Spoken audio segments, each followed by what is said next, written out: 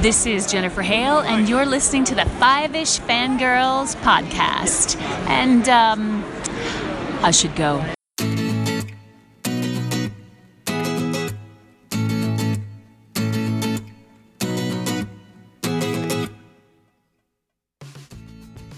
The tangents this week continue all the way to episode, wait for it, 450 of the Five-ish Fangirls podcast.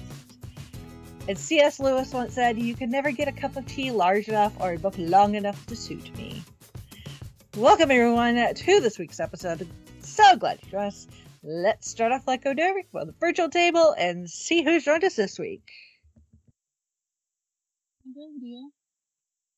This is Chrissy in Salt Lake City. This is Holly from Wisconsin. And this is Rachel in Indianapolis, Indiana. Hello, everyone. Hello. And yes, you heard that right. 450. Hey, That is we're halfway to the famous race in Florida that just took place or going on right now that got postponed yesterday because of the rain. Yeah. The Daytona 500. Yeah. Sorry, had to get a sports ball reference in there somewhere. I've been following, just some of my sports Twitter people, and there's one who's like following the Daytona, and they're like, not again. I'm like, well, hey, at least they postponed it early enough yesterday morning. I'm just like, that's smart. Instead of sitting there waiting for 6 hours and deciding, hey, we're going to do this tomorrow. Mm-hmm. Yeah, I don't think the people who would have shown up for it would have been very happy about that. So. Yeah. That's what you get when you have a sport that races, that goes outdoors, but you don't use all-weather tires. Oh, you can use all-weather tires, or have rain tires. So yeah, it's, you know what, IndyCar, they've got rain tires, so the Indianapolis 500 can happen. Yep. If it's raining. So yeah, but also, like, I don't know. I don't know much about racing. I know enough, but it's like, okay, if you are, you're competing to be the best, and yeah, you could do it in the weather, but it kind of affects the way that you do what you're supposed to do. So it's like, yeah, you want everybody to have that to. Yeah, it's just the weird irony that it's that NASCAR originally was based on racing, like the car Moonshine. that you could just go get off, like just they're stock cars. So they started out racing the same cars that the average person could go to a dealer and buy, like the same Pontiac. They're not, but they're not met for the same conditions as a car you could go buy at a dealership. So that's because the dealership cars, they like throw on all the bells and whistles to get you to buy them, but stock car, it's like, yeah, no. Yeah. I don't know, but let's everyone be safe, and we want everyone to want people to enjoy and have a good, clean competition. Yeah. Yep. So, all right. Well, let's do the news. So, award season chugging BAFTAs. along. Glorious so BAFTAs. The BAFTAs were yesterday, hosted by David Tennant and that opening Mark was Ruffalo. Yes. And I'm wondering if Dame Judi Dench wasn't the one who babysat for Mark Ruffalo before with the issue with the kitchen. Yeah, maybe. All I know is part of me just like, I want to like join in the fun, because it just but at the same time it's like I just feel like I would have like moments of levity and laugh my took us off, and then eventually it would probably reach a point where I'm like, Anna, Georgia, pour me a glass. Uh-huh. I can't with these two. I'm convinced that, I know here in the United States they have them. I don't know about across the pond, but if they have the equivalent of like wine subscription boxes, that both the Sheen and Tennant households are regular subscribers. So Oh my. yeah. Kind of have to be at that point. Yeah. Mhm. If I want to start expanding my horizons when it comes to wine, I'll shoot off a tweet to both Georgia and Anna and be like, "What are your suggestions?" Please and thank you. I too have a husband that sometimes is a man child. So anyway, BAFTAs.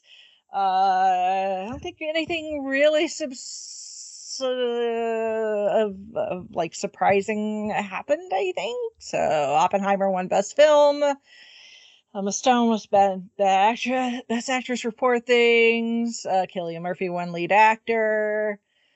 Nolan won Director. Poor Things won Makeup and Hair. Poor Things won Costume. Poor Things is slowly building steam, so we potentially be looking at an upset, but we do have one more award ceremony to go. No, did RDJ win a BAFTA at all? He did. So,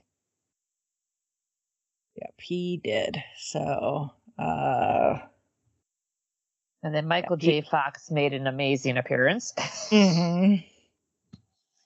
Yeah, so it was pretty much Oppenheimer, Poor Things, and The Holdovers, with a little bit of Zone of Interest, walking away with most of the awards. Boy and the Heron won animated film, so I think it's going to be a toss-up between Spider-Man Across the Spider-Verse and The Boy and the Heron, which, again, The Boy and the Heron seems to be picking up steam, so we shall see. Now, is that a Studio Ghibli? Yes. The Boy and the Heron, yes. That's our newest. Okay. Yep. Because they're Studio Ghibli, and they've had other directors and filmmakers do stuff, which, good talented people, but, then you have Miyazaki, and he's just in a... Yeah. I'm biased, but he's in a class of his own, so... Yeah, exactly, yeah. So, I really, really think not to tip my hand, but I really think Boy and the Heron is going to get the animated Oscar, which I'm happy about, but then I'm also a little sad because any other year, Spider-Verse probably would have got it. But then again, who knows? Who knows indeed? That is true.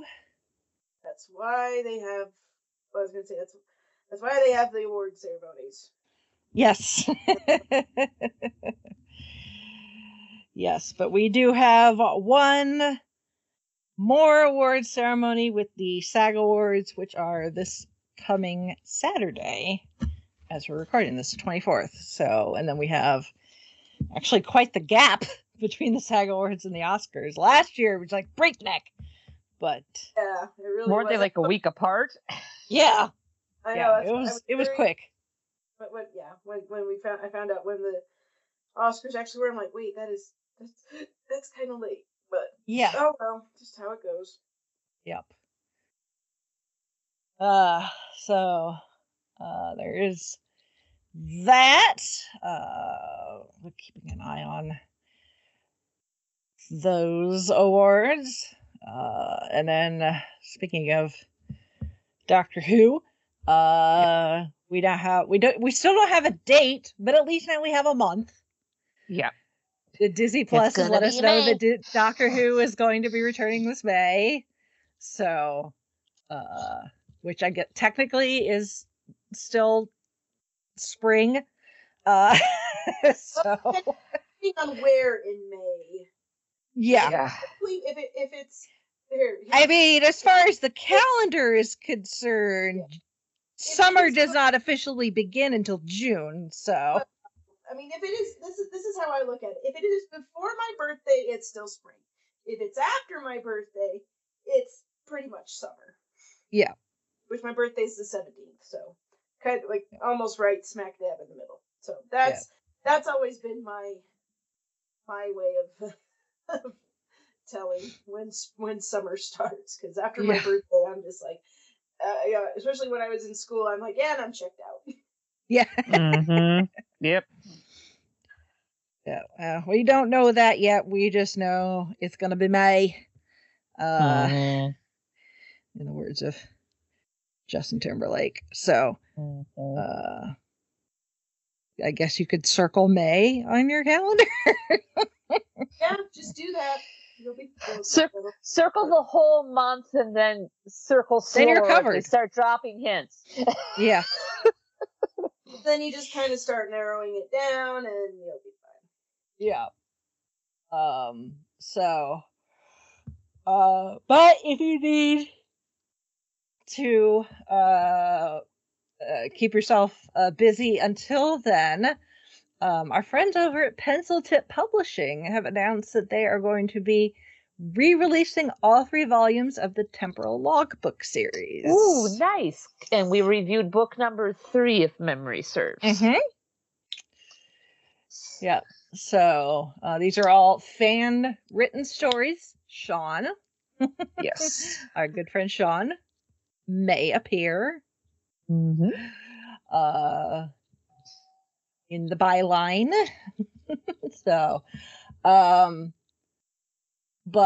and they have said that Logbook 3, Change Lives, will continue to proceeds from that are they're going to continue to donate to a charity in the UK. Oh, so, good, cool, awesome. And then volumes 1 and 2, they will donate $5 to another charity. So awesome. Good cause. Yeah. So these editions are not any different than previous editions, other than they did do some editing, caught typos, grammatical errors, that sort of thing. But they pretty much should be exactly the same. Okay. So. Well, that's good to know. Yep. And then Marvel gave us a nice Valentine's Day present with a date and casting announcement for the Fantastic Four movie. Yeah. So our Fantastic Four will be hitting theaters July of next year.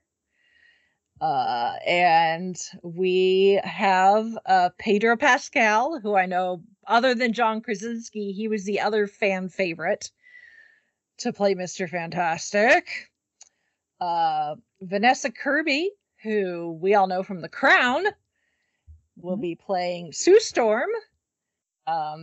Eben Moss Bacharach, hope I'm saying that right. He will be playing the Thing, Ben.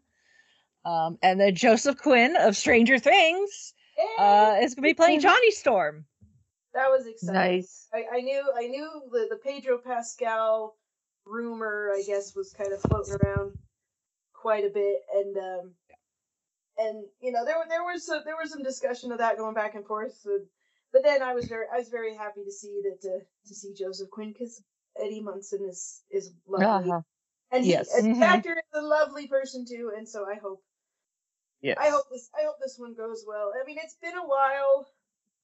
I mean, there was a time when we were like the first Fantastic Four movie they did way back when Chris Evans was the Human Torch. Yeah. That one was a fun one, but I don't know how it was kind of mixed.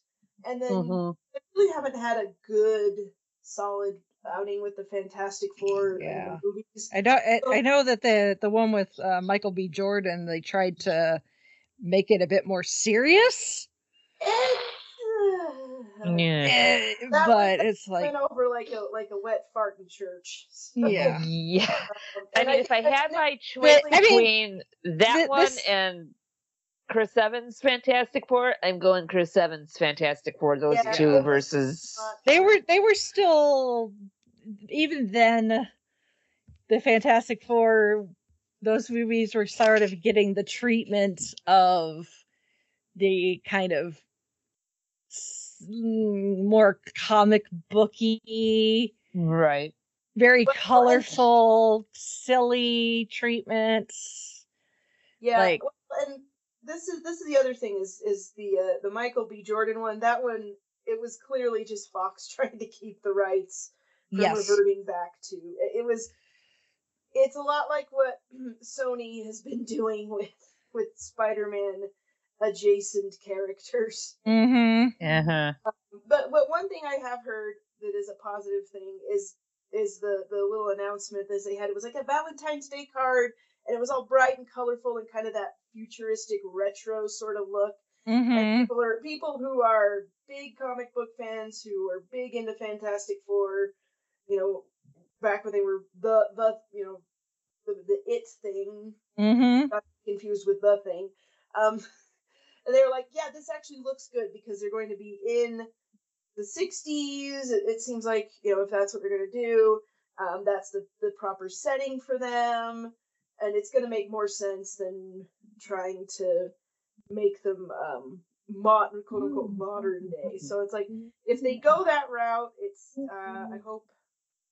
I hope that's what they do, because I would like the Fantastic Four to be successful, because they're sort of, what do they call them? The first family of they're Marvel's first family. I mean, when Stan Lee had reached his point where he was just wanting to give up the comic book business, and he's like, I'm just gonna hang it up and go off and do whatever. And his wife was all like, well, if you're gonna quit, you might as well, as a last hurrah, do whatever the hell you want. And that's what he decided to do. Was he had this idea for this family, the Fantastic Four, so that's what he wrote, and it got released, and it ended up being very successful and kept Stan Lee in the comic book business. So it's funny when you think about it, because he's trying to do what the industry, quote unquote, wants him to do, and it's just not working. Then he finally does whatever, and that's what. So there is something to be said for doing your passion project, even though all logic tells you not to, and it ends up being a hit anyway. So you know what? If you've got that passion project in you, and you really just want to do it, and you're not quite sure, just do it and see what happens.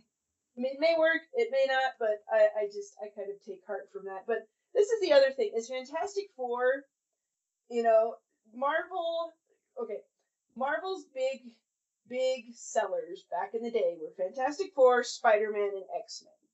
And not coincidentally, those are the franchises that they sold the movie rights to before MCU Marvel Studios became a huge thing. Because Iron Man, etc., those were like their C, D, E tier. Yeah, those are second, third string. That's just like, oh crap, what do we have left? So for Fantastic Four to finally, hopefully, be back in good hands, although it seems like the Feige and company may be taking a stock, a deep breath, and taking stock of what they have and what they ought to be doing, and maybe cooling their jets on a few of their output. I really hope Fantastic Four does well. I really do. If not necessarily for myself, for the people like my husband who were big Marvel Comics fans back in the day, and I think they deserve to see something, a faithful adaptation. Not that 2005. I don't even remember when the Chris Evans one came out. Not that one wasn't fun. It's early 2000s. Yeah, early 2000s, and the Silver Surfer one was, but it was kind of, it wasn't bad. It was more mediocre, I guess, even by those standards. So I would like to see it well done. So the teaser, there is hope there, but I do want to see. I mean, obviously it doesn't come out till next year, but it seems like a step in the right direction. So I will give them that. Mm-hmm. That's what I've been hearing from other comic book people who've been like, "Oh, it looks good. This looks like it. There's promise here." Yeah. Well, as I've said with when it comes to the MCU, with certain characters, it seems like third time's a charm. I hope so. We went through 2 Bruce Banners before getting Ruffalo. You know, we're technically on our 3rd Spider-Man with Tom Holland, so why not a 3rd go round with the Fantastic Four? So let's hope. I mean, for a while, Fantastic Four fans were like, "Well, the best Fantastic Four movie we're ever gonna get is The Incredibles," and I'm like, I can't argue with that, but we'll see how this one goes. Yeah. All I'm saying, my personal opinion, is let's get kind of like with Spider-Man. We don't need to rehash the same stuff. No. Again, let's have whoever the villain is be someone other than Dr. Doom, please. We do not need another Doom. Save him for down the road, or something like what they did with, Spider-Man No Way Home, where they brought in, the Green Goblin from another universe. Well, and this is another thing. If they want to, I'm kind of talking out of my butt here, so forgive me for my ignorance of the lore. But I'm like, well, what if you'd save Doctor Doom for kind of not like a Thanos-ish sort of thing? Like he's waiting in the wings for the big, I don't know, the big show. I mean, he's a exactly good bad guy, but it's like we've been there, done that, and especially since after we've had Thanos, you really can't go bigger than that unless we go to like Galactus or somebody like that. So, but I mean, it's like him like you did Thanos. I'm not saying make him the next Thanos. Yes. So, build him up a little more. Yeah. I mean, Kang was supposed to, obviously Kang was supposed to be our next big one. Well, that's it got its own thing. So back to the drawing board for a little bit and then come back. Yeah. So it's just like, we could either do a smaller villain for the Fantastic Four, but just not Dr. Doom, please. But I would have to do some research. Like, what are some other Fantastic Four villains? And any of our listeners who are familiar with these characters in the comics lore and whatever, drop us a line and tell us like who you would like to see as a villain. I mean, I know Silver Surfer's in there, but he's more of an antagonist, less an actual villain. Yeah. So it's a little bit Martian Manhunter in that regard. So I don't know. I would like to hear people's thoughts on what they could do with this. Just like what are you hoping for, or what do you think they could do? Yeah. Well, and again, while we're waiting for that next year, thankfully, we're getting finally. Seems like forever since they announced this. The X-Men 97, the continuation of the cartoon, arrives March 20th on Disney Plus. We got a nice trailer with the theme music. They've done a really good job of capturing the animation style. So I'm excited. I'm cautiously optimistic. Yeah, it's like it looks good. It sounds good. Yeah, that's what I've been hearing. It looks like a duck. It quacks like a duck. Right. Yeah. That's what I've been hearing. Is it a duck? Who grew up with the show, and I'm gonna be honest. I didn't grow up with the show because it was on a channel that you had to like Jupiter had to be just properly aligned with the asteroids for me to get the channel or something. Because it only came in clear once in a blue moon, so I really didn't ever watch X-Men animated series, although I do understand it is held in high regard by a lot of people. X-Men Evolution was the one I really got into because by then we had cable and we could get everything. And I really like that one. But I've been kind of trying to watch the X-Men animated series here and there when I have time. And I really dig Rogue. Rogue is really cool character, very different from the one that we got in the movies, and now I understand why people were not terribly happy with her. And Gambit, oh gosh, yes, I really like him. He's lovely, and I'm really sad that he didn't work out in the movies. Just that drawl of his from being in Louisiana. Just something about it. Yeah. Like, I like you. You're awesome. You're fantastic. So I hope this is good. I have heard everything from holy crap, this is amazing, it's gonna be awesome, to please don't suck. Yeah. Don't mess up my childhood. Yeah. So we will see. Although I have from the showrunner, I've heard good things about him. He's made good comments about the way that he wants to run the show, obviously, and like who he has in there. So we'll see.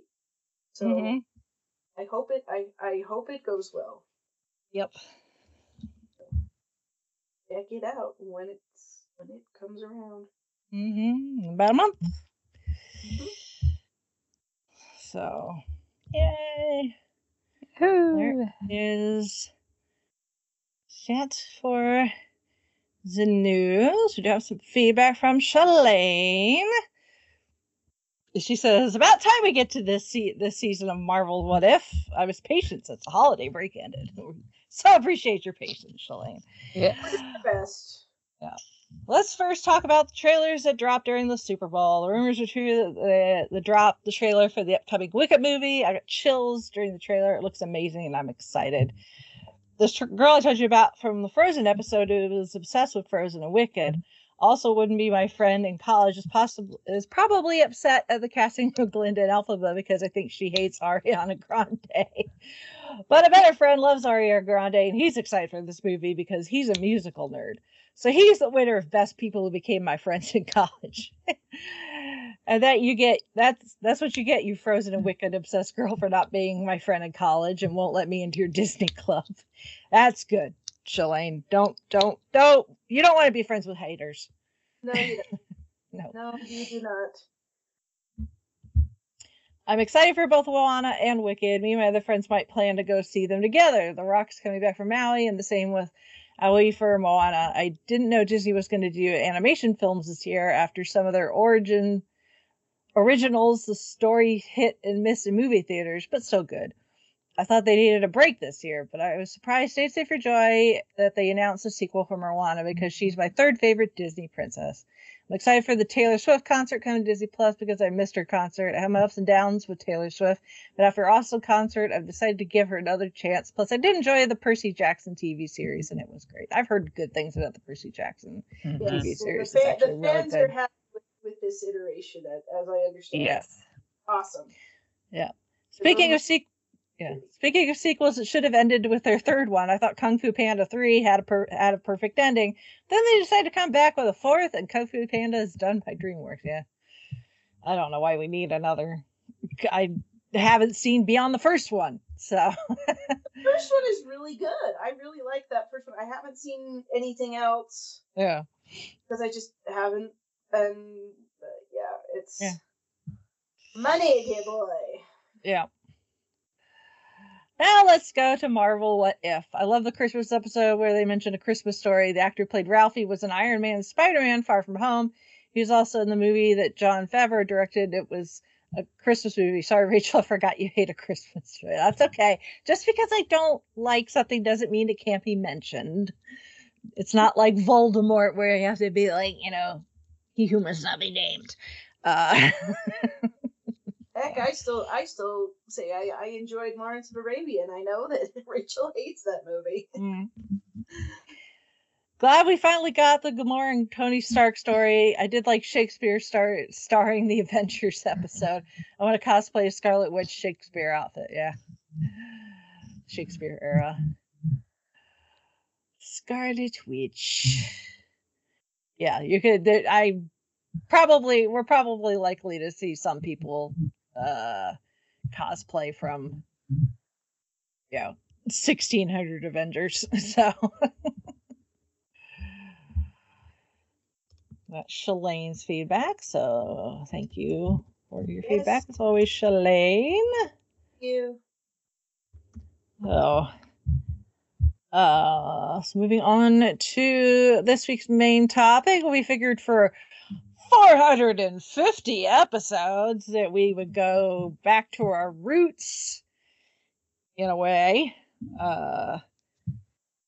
because Holly and I kind of had this idea when we were talking about The Crown.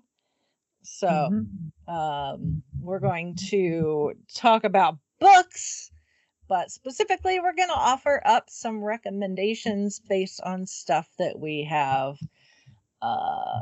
consumed, air quotes, recently. So I may have gone overboard, but I've actually been reading a lot of fun stuff. Chrissy is literally surrounded by books on a daily basis. So, Yeah. and you're kind of paid to read for at least part of your job. So Yes, I don't get to read on the clock, but I do need to know. Well, you could do story time. That's kind of reading on the clock. Yeah. That is my one and only, because I can be on the desk. I'm like, okay, I'm planning my story time for next week. What books? What's our theme? What books do I have available? Which ones do I want to do? Or maybe here's something new that I haven't done before, so I'll read it. So yes, that's about the only on the clock reading I can actually do. Is like, I'm getting ready for story time. We read some picture books. And to be fair, and I did talk the girl's ear off about one picture book that I really, really like, but that's also because I'm on the picture book committee for the Beehive Book Awards, which is Utah's award for kids, kids books, kids and teen books. And so I'm on the committee that chooses the nominees for next year, which starts up in September. So anyway, I was gushing about one of those that was nominated. So anyway. Yeah. Well, considering your list is longest, Chrissy, we should probably start with maybe a couple of yours, and then we can bounce around. So. Well, I mean, I kind of split them up sort of into categories. I mean, I read a lot of. Oh, what did I just do? I was on the thing and my iPad just went funny. I read, and I say I read. I do a lot of audiobooks because, like I said, I'm surrounded by books, and but I don't actually get to read while I'm on the job, and plus I have 2 little kids, and I have a fairly hefty commute to my job, so audiobooks are my best friends. And again, here's a plug for your local library. If your library has access to Libby or Hoopla, also can, there's different services that Hoopla does. It just depends on what your library subscribes to. I know my library doesn't do audiobooks because it was costing us way too much money, because people, they charge per download, and it was very popular. And I'm like, but if we have a service, don't we want people to use it? But we don't want them to use it too much because it costs us more money. It was a mess. So anyway, but if you are one of the lucky ones that has Hoopla and Libby access to audiobooks, good on you. But one audiobook I recently listened to, I guess I'll start with my nonfiction since it's up here at the top, is Mel Brooks' memoir, autobiography, called All About Me. And I found it on Libby, and it had a very short hold list, so I waited for it, and I listened to it, and Mel Brooks reads, or is the narrator, and I mean, I haven't gone out of my way to find the print version, but I get the feeling that I got more out of it by listening to him to read the audiobook than I would have if I just read it, because there's there are certain. I mean, I've read like the memoirs of celebrities, famous people, especially comedians, and I go in like, oh, this is going to be so fun and this is going to be hilarious, and like just reading it doesn't quite do it, but listening to him tell the stories, it's like, yeah, this feels like you're sitting with him and he's telling you all of these fantastic his life stories, how he got into show business, how he got his start, and all the different and the chapters are sort of divided up into like once he gets past like his childhood and when he was serving in the war and some of that early stuff, then it's divided by like the shows he did, then the movies. So each movie has its own chapter that he talks about when he's producing movies through Brooks Films. So those are like some movies that from other people or movies that weren't necessarily comedies and those kinds of things. So, and then every chapter that they would talk about, I was like, I want to go back and rewatch that movie. I need to go watch Blazing Saddles again or Spaceballs, or I actually did find History of the World Part 1 free on YouTube with ads, but hey, it's free. And that one was such a hoot. I don't know how I never watched that one, but oh my gosh, I died over the Spanish Inquisition music. Yeah. Oh my gosh. I mean, it's Mel Brooks, obviously, but holy cow. Just the man is a treasure. And I knew he had been married to Anne Bancroft. But what I adored about that is like he talks about her. It is so sweet and so cute and just so tender, even though she passed away in 2005, and he's reading this because he wrote this book when the pandemic was going on and there wasn't anything else for anybody to do, so he wrote a book, and so he's well into his 90s at this point, and she's been gone for so long, and he's like.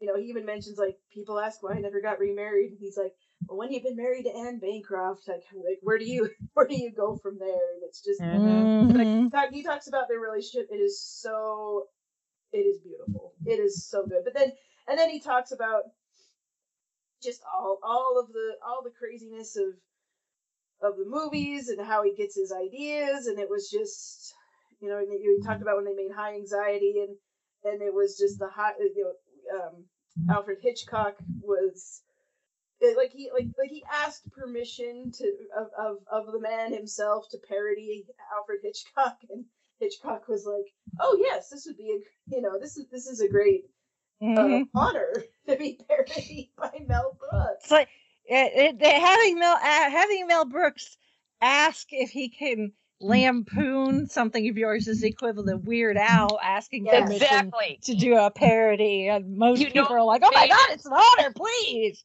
Yes. And he was just nothing but complimentary about it. So we talked about that, and like they were good friends, and it's a great. And then he talks about the process of making the producers into a musical. But I will say, and I laughed throughout the audiobook. I'm not saying I did not, but I think my biggest laugh through this was when he's telling a story about when he was a kid, and his his dad died when he was very, very young, so he never really knew his father. So his mom was raising her boys. It was a single mom. So he's home one day and with at least one of his brothers, and his mom is out, doing something, and he really has to go to the bathroom, but there's only one bathroom in the house, and his older brother is there, and he's not, he is not vacating the premises because he's in the middle of something. So young Melvin, he's like, this new apartment where they live has a window, but he's up on a higher floor, and so he thinks, oh, well, this will work. So he starts peeing out the window, but he forgets that the window faces the street. This isn't the window in their old place that faced the back in like the back alley. And he's like singing Like, oh, what a beautiful. He's singing. I don't think it's "Oh, What a Beautiful Morning," but it's a song on that thing. And then here comes his mom with all of his friends, and one of them says, "Kitty, I think that's your window." And then she runs in, and they realize what's going on, and she like beats the crap out of him for doing that. And he's like, and I just died laughing because I don't know if it's just the situation or the way he told the story or anything like that. But I'm driving, and I was actually on my way to pick up my kids, and I'm like just tears running down my face while he is telling this story, and I can tell while he's telling the story, wherever he is, whenever he was recording it, he's like trying not to die of laughter at the same time. Just like, oh my gosh. So I'm like, yeah, there you go. So that was the story I laughed the hardest at. Not that I didn't laugh at any other points in the book, because there are some really funny moments, but I guess it's just because I'm a mom and I got kids, and anytime you have kids, and one of them's a boy, and you're like, yeah. That's just a boy thing, and unfortunately, they do not grow out of that. No, they do not. No, I know. Just because they have the ability to go to the bathroom pretty much everywhere, they think it's their right to just go to the bathroom anywhere.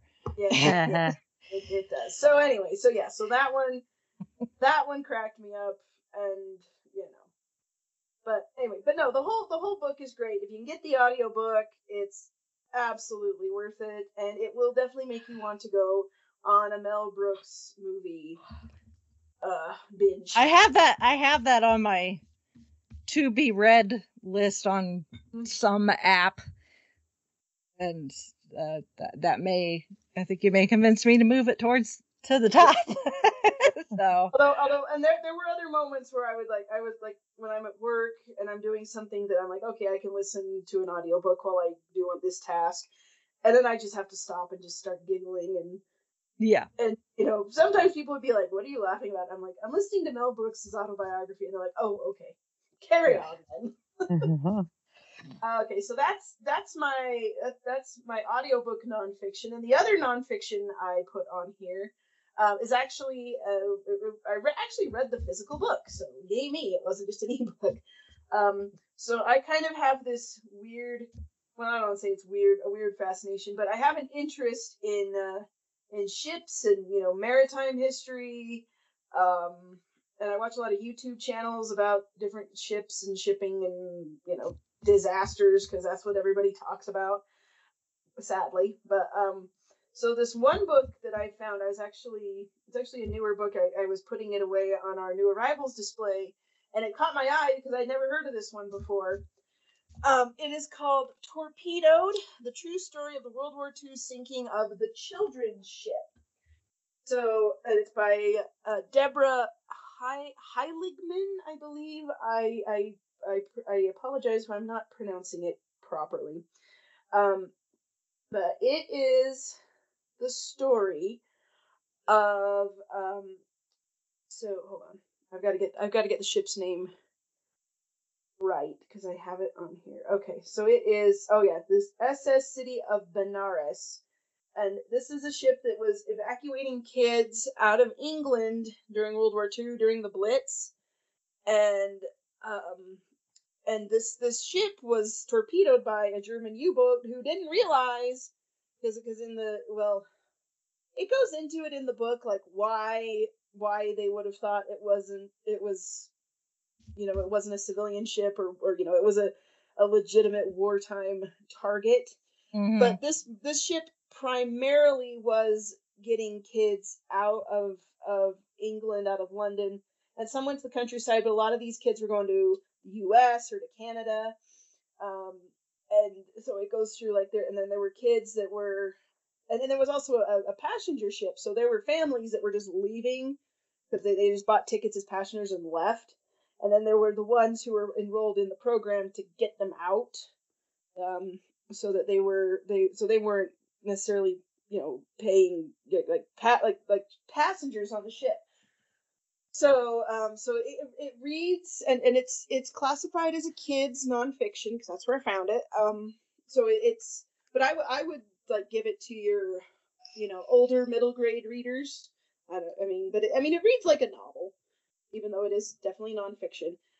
It is just sad, and I go from talking about laughing at Mel Brooks and his humor, and then I'd go to talking about a ship that was carrying kids in World War II and was sunk by a German U-boat. But if you're interested in that type of history or stories that, and yes, it's World War II, and there are so many books written about several, like, all kinds of aspects of World War II, and it feels like we're up to our eyeballs in them. But this is one I had not heard about, and I had not heard, or I had not watched. Like, I don't think any of the YouTube channels that I watch ever covered this one. But it was fascinating and sad, and yes, I definitely needed to listen to Mel Brooks after I read it. But if this is an area of history that interests you, or you have any kind of if you like reading that kind of stuff, then definitely check it out. It's very well done, very well researched. There are some pictures. Like I said, it's one of those sort of reads like a novel, history, nonfiction sort of things, but it's well researched, and you get to know the kids that were on the ship. She treats it like a biography of these children and the other people that were there, taking care of them. So I recommend that one. It is not for the faint of heart, I will say that, but make sure that you're good with that. So I read that one, and I almost submitted it to the nonfiction committee, but I forgot. So, but they may have pulled it up anyway. And then, what else should I? Okay, I'll just go over really quickly. I've been reading a lot of manga, light novels, and and also one. I believe it's pronounced manhwa. It's Korean graphic novel.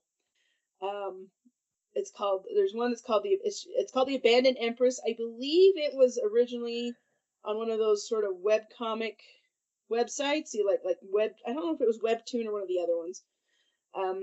But it is. So there's a lot. So this one is. It starts out with this girl. It's in a fantasy kingdom sort of a thing. She is betrothed to. Well, no, at this point she's married to the emperor. They're very young, because that's just how it was. And she's only married to the guy because there was a prophecy that she was going to change the world, or by marrying the emperor, she was going to do something incredible. She had no idea what that was, and they don't really like each other, but they're married anyway. And then all of a sudden, a girl from our world isekais into the fantasy world. And for those who need to know, isekai is a Japanese word meaning from another world, but it's kind of become a genre of people from present day ending up in fantasy realms. And the trope has been around forever, but there's been a lot of them in recent years. Anyway, so the girl, and she's from Korea, and the Korean girl falls in love with the emperor. He falls in love with her, and all of a sudden, the emperor or the empress, she's just left out in the cold, and the emperor kind of finds a reason to execute her. That's all in book one, and then she dies and comes back and is given another chance. So she's sent back to her world as a 10-year-old, but with all of her memories of her previous life intact. And now she's trying to avoid being executed for not being the actual girl from the prophecy, because it was supposed to be this other girl, even though people kind of screwed her over. So it's very interesting, and that all the choices that she makes that are different, because now she realizes, oh, I need to actually take some initiative and control my destiny, as it were. And she does, but then things start to happen that happened in her previous life where she was executed. So I'm on to book 3 of it. There's 7 out so far. It's really good, and I'm enjoying it. So that's a really good one. It's called The Abandoned Empress, and the author usually go by like sort of a pen name. It's Ina, I-N-A. So that's not hard to find. And then these next two are Japanese manga. One is actually also a light novel as well. So there's Yona of the Dawn by Mizuho Kusanagi. And this one, she's a princess. She is going to marry a guy, and then she also has her bodyguard. But then her betrothed is like, he gets impatient, so he actually has her father killed, and so he can become king. And she's like, no, you can't kill him. How dare, like, why did you do that? So he's gonna, imprison her. Well, then the bodyguard saves her, and they're on the run, and they, have to find warriors to help her retake her father's kingdom. And it's reminded me a lot of Fushigi Yugi, just without the whole, person from our present day, but the whole, we got to find our magical warriors who are going to save the kingdom. That element's in play. And I just started reading it. There's like almost 40 volumes of this, so I've got a while to go. I think it's still ongoing, but I'm enjoying it so far. And then another one I'm reading is called My Happy Marriage by Akumi Agitoki. I'm sure I'm butchering the pronunciation, but I'm trying, man. This one I believe also has an anime, and it's on Netflix. I've not watched it, but there's a live action version from Japan, which I've seen on YouTube. So there are various ways, but this one is a manga and a light novel. So this one is it takes place in a magical version of one of the historical time periods of Japan. I think I can't remember what it's called. I'd have to look it up. But basically, it's not really the Meiji, where like Western influence was starting to come into Japan. I think it's a little further down, but I could be wrong on that. But point is, there is Western influence in this place along with traditional Japanese culture. But in this world, all the noble families have magic, and so they arrange marriages with their children based on what the different magical talents are. And so to make the strongest bloodline, that kind of thing. So before the main character is even born, her dad was in love with another lady, but his parents did not approve. So they forced him to instead marry this other woman, and they got married, had a baby. That's our main character. Well, at first it seems like she does not have any magic. Well, her mother dies of an illness, although it's hinted at that it's a little bit more complicated than that, but we don't know the details yet. And so then he goes off and marries the woman he wanted to marry, and they have a daughter, and she's got magic, and they treat the older sister like crap because she's the daughter of the woman he didn't want to marry. It's very Cinderella. Well then, so there's this other young lordling of a very prominent family who everybody wants to match their daughters with, and he has tried to propose to these other girls, and they've always rejected him after a day or so for reasons unknown, and it kind of gets out that he's cruel, he's awful, he's a terrible person. So this family just like, well, we're just gonna sell our one daughter to him and just get her out of here. We don't want her. Well, it turns out that they start to fall in love with each other, and they, and she's obviously been abused, treated very poorly, but then all of a sudden she's in this household that's like, well, you might marry our lord, so we're going to treat you well. And then they realize, like, oh my goodness, like, your family has treated you so badly, and this is not a good thing. This is very taboo. And they should be punished for this. In fact, the point, they finally see her out and about with him, and they're like, no, why is she so happy? Why is, she looks better, her health is better, she looks like she's, this is a good thing. We don't want her to be happy, and she needs to, our other daughter should marry this lord. So they kidnap the first daughter and try to force the lord to marry the younger daughter. And it just blows up in their face, and it's so satisfying when they get their comeuppance. it is just like, if you ever read fiction where there's a main character where their family treats them like absolute shite, and you just you see it and you're just like, oh my gosh, these people just need to get thrown out of an airlock. This, I mean, maybe not in so many words, but it happens here, and I'm like, yes, awesome. That's like book. Well, that's like the first 3 books, although the light novel covers it in book 1. So that's awesome. But then there is more. Then there's more shenanigans going on because yes, our main character, she actually does have magic, and her mother's family, kind of didn't tell the whole truth about what their magic entails, because it's actually quite dangerous. And I'm still getting to the point where where those details are explained. So anyway, My Happy Marriage by Akumi Akitogi. The love story is beautiful and lovely and wonderful, and it's these 2 people who are, kind of damaged in different ways, but they grow to love each other, and it's so cute because his servants and his sister at the same time, they come to just love our main character and want what's best for her. In fact, the sister, I mean, this is a convention in Japanese culture, but the sister starts calling her little sister, and I'm like, oh, she just needs somebody. She just needs somebody to care about her, and it makes me happy. So anyway, so that's a good one. I definitely want to check out the anime and or the live action versions when I can. That's gonna be a trick, but anyway, so far I'm enjoying it. So if you are into graphic novels or web comics or anything like that, those are my recommendations. And I have more, but I'm going to let someone else do a little bit of talking. So someone jump in here. I'll hop in with one of mine. I'm going to do my historical fiction story, which is at the bottom of the list. It's called Uprising by Margaret Peterson Haddix. Mm-hmm.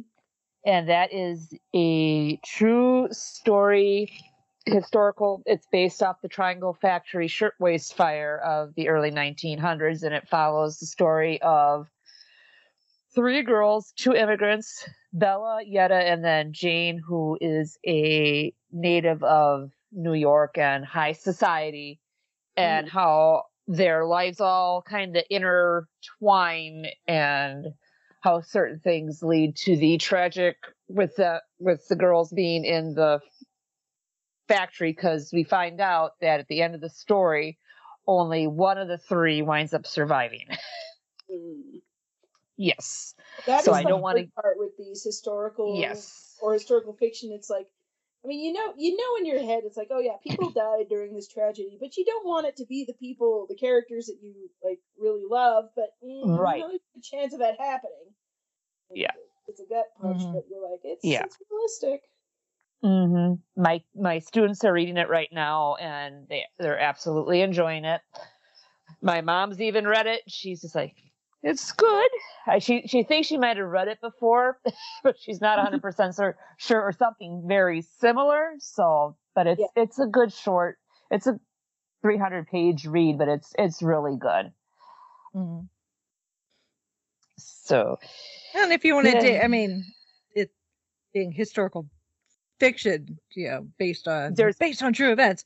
If there's a lot. Because I even factory fire. I would say even now I don't know how many people know about the Triangle Shirtwaist Factory incident and just how that horrible it was. Yeah, and how it's for everything with safety procedures. Yeah, and when all talking that. about worker safety and inhumane working conditions, it's one of the absolute worst examples of this is how you don't run a business unless you don't have a soul.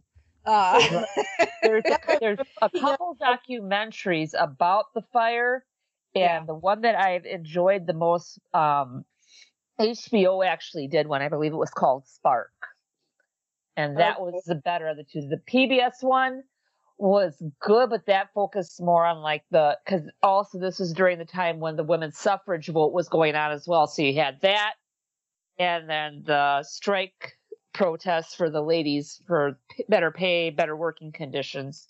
That one was all right, but the HBO one actually interviewed some relatives, great relatives of some of the people that either didn't make it or made it out. So it was kind of interesting to hear their side.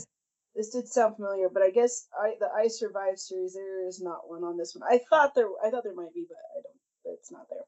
Not saying it won't happen, because she seems to write about all kinds of even obscure, famous and obscure things. But that's wild. Yes.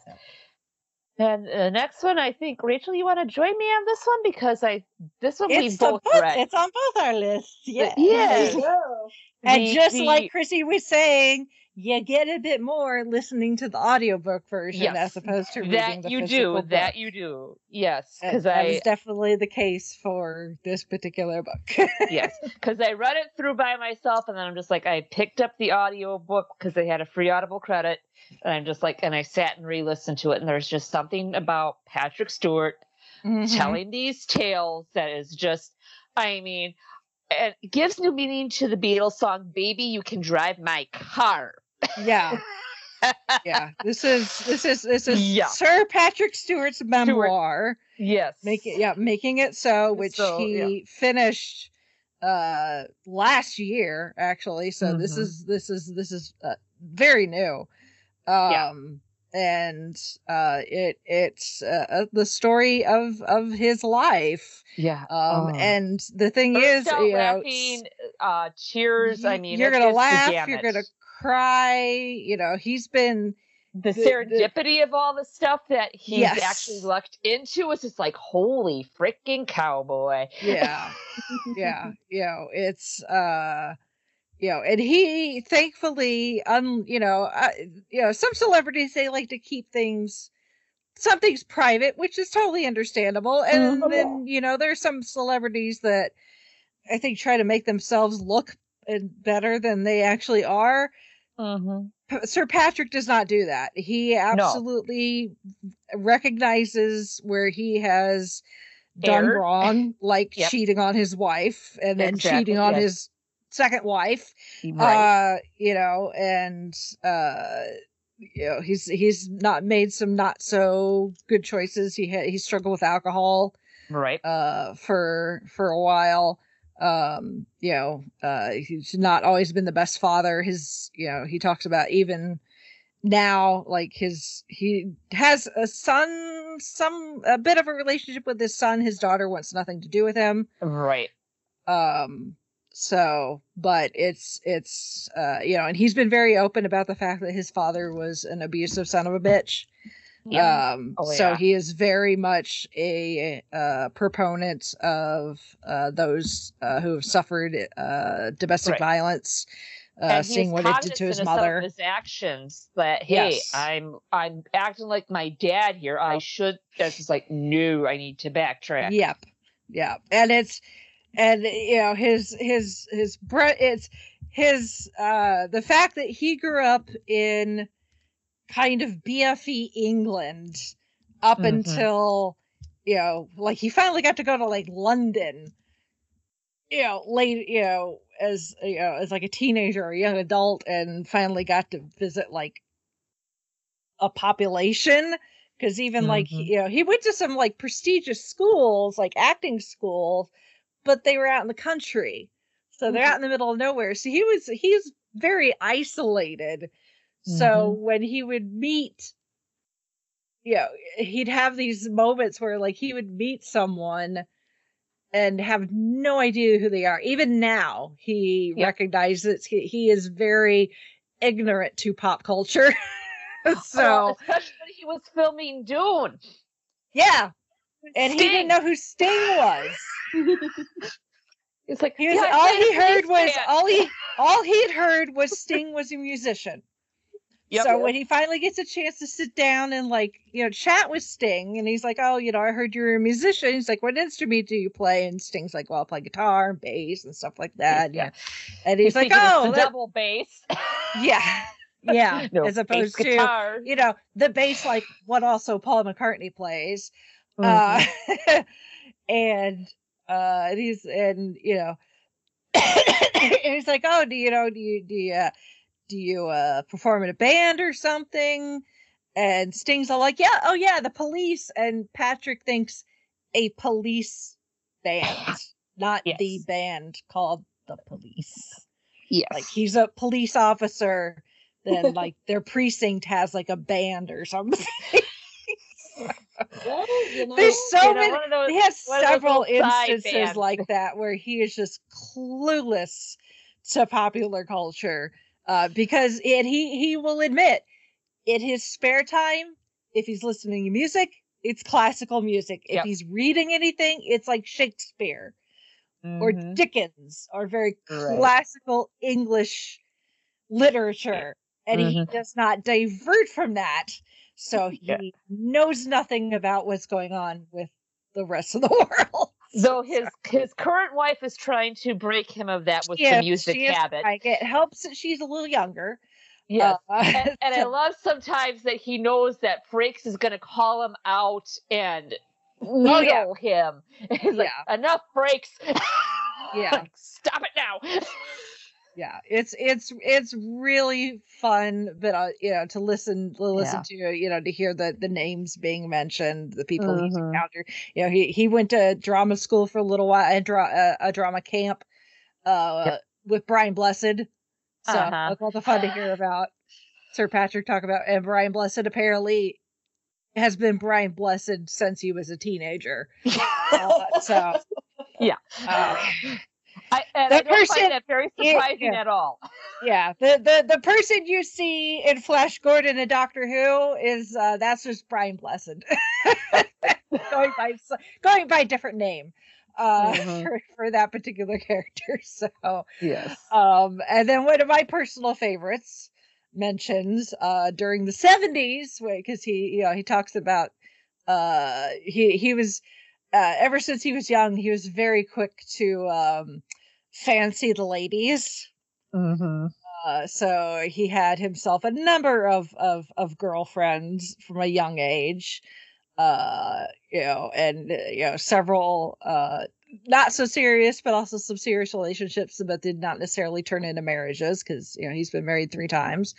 But during the 70s, for a while, he dated a young lady named Janet, who ultimately, when she became a professional actress, changed her last name so that she went by the name Janet Sussman.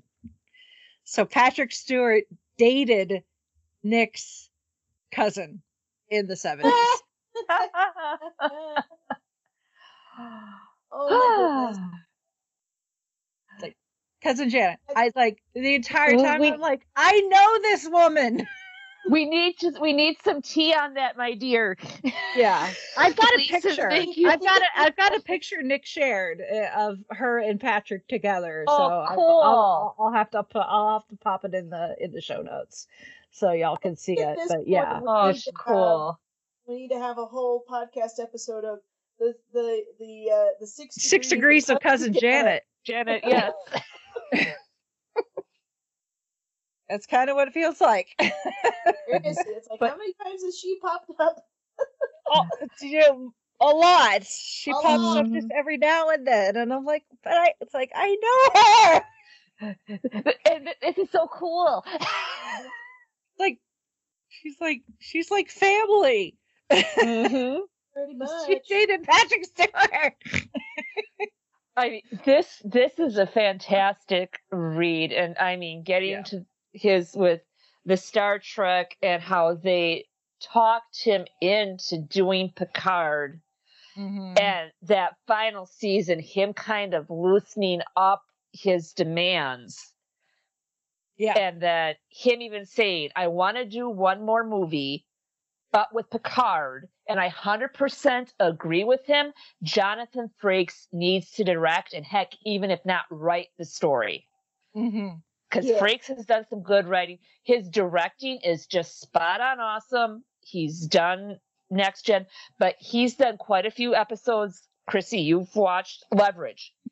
Fantastic job. He's done stuff with the librarians. He did the librarians. Picard. Frakes he's an awesome director. Yeah, he gets it. Did he direct? I feel like he might have directed some of the new Picard series. Yes, he did. Yes, he did. And then he's also directed a couple of episodes of Strange New Worlds. Okay. Which is the newest Star Trek spinoff. And he's also, I believe, if memory serves, he is doing episodes for the 3rd upcoming season of Strange New Worlds. Okay. So he knows his stuff. Oh, well, yes. Yes. It was funny because I was listening to this late last year, and I was in, smack dab in the middle of, I got into all the Star Trek stuff by the time I had to make the commute from here to Columbus, Ohio for GalaxyCon. And there's a number of the Next Gen cast at GalaxyCon, and I'm just like, I'm listening to Patrick Stewart talk about you. Can you confirm or deny what he's written about? Yeah. Like, was this really you? Yeah. Was he just being nice, or is there more to it than that? Yeah.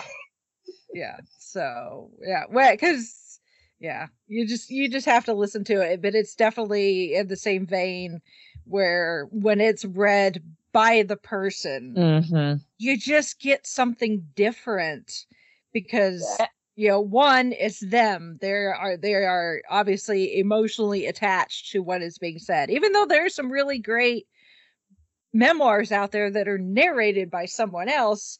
It's just not quite the same when it's, the person telling their own story. And Patrick does things like he'll laugh at himself at stories, stupid stuff he did when he was a kid. He makes voices, so it's not like he's just reading it. He is treating it like he is telling a story. Well, and it's like, when you're talking with, like, you're a grandparent or an aunt or an uncle or somebody, and it's like they were actually there, so they're not just reading off a script or doing their own interpretation of it. It's like, no, I was actually there, and so it feels a lot more authentic because, well, it is, first of all. So anytime you can get, and like we said, not every memoir the person that it's about is going to read it, but if you can listen to that person tell their own story, absolutely do, because it's a treat. So, absolutely. Yes. So, Rachel, why don't you dive into yours, and then I'll finish up with my last 2 for Star Trek. Yeah. Oh goodness, where do I? It's like, where do I want to go? Because I have a lot of nonfiction, and you could probably sense the theme with a lot of these titles. So, and the ones in my in progress list too, because I have a couple I'm in the middle of reading right now. But also in my nonfiction, I have this one called Caste, and it's Caste. And it's written by Isabel Wilkerson. And she is a journalist, and she's a woman of color. And this book is essentially racism, the history of racism, not just in the United States, but across the world. So it talks about, the goose steppers, and the caste system. You've probably heard it most when talking about India. And it compares those 3 along with some others and how it has shaped society. in the last, 150-ish years or so. And caste system in India, that goes back centuries. Well, yeah, but it's trying to compare something that old to something that we remember better. And his also kind of it still kind of exists even now today. But yeah, it talks about it both from a she covers it from lots of different angles, both from religious, science, economics, government, all sorts of different aspects, and things that you may not necessarily think about, that are kind of have been embedded into society to the point where it's subconscious. We're not even realizing the way that we are being pushed in certain directions or being affected, by certain things. So it's, and she has her own stories. She also talks to a number of experts and other people that have had their own experiences. And this has actually been adapted into a movie that was just released earlier this year theatrically, called Origin. And you've probably seen the trailer for it, but it is essentially the story of Isabel writing this book and her journeys going to like Germany and India, and places like that. But that it was released in theaters January 19th. So, check your local theater, on, if you want to see it. So, but it's a really good book. I don't know about the movie. Apparently the movie's gotten pretty good reviews. But if you're kind of like me, where you're just kind of like,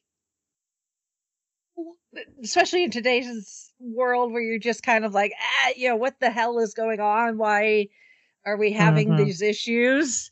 And, why are people so busy to like, butt heads and not like work together for the betterment of all of us? This is at least gives us some explanation of kind of how we got here. And it's going to take a long time to change it. yeah, because it's so systemic. But I have a fascination with like psychology and psychiatry and like anthropology and why humans act the way they do. And so a book like this totally speaks to me.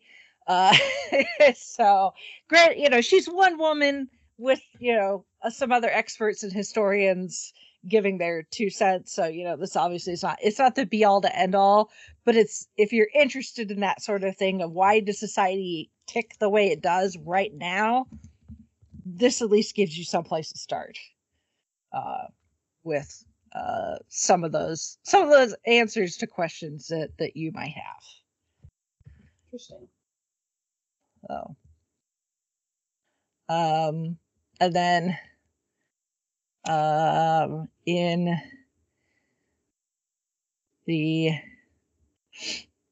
I also have been like on a biography kick. This list could be a whole lot longer, but I was trying to temper myself.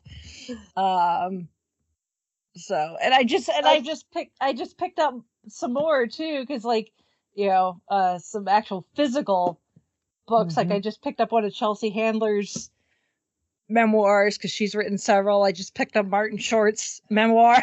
So it's David Grohl's Storytellers is also good. Yeah, I've got that on my list of to read. I really like, and she's written several, so this is only one of them. But it is one of Carol Burnett's books. So in this case, it's in such good company. But she's got several books. So some of these people with a longer career have got multiple books out there. But one that I do have on this list specifically is Dying of Politeness, which is Geena Davis's memoir, which again, if you listen to the audiobook, she's the one that reads it, and it is so funny and touching.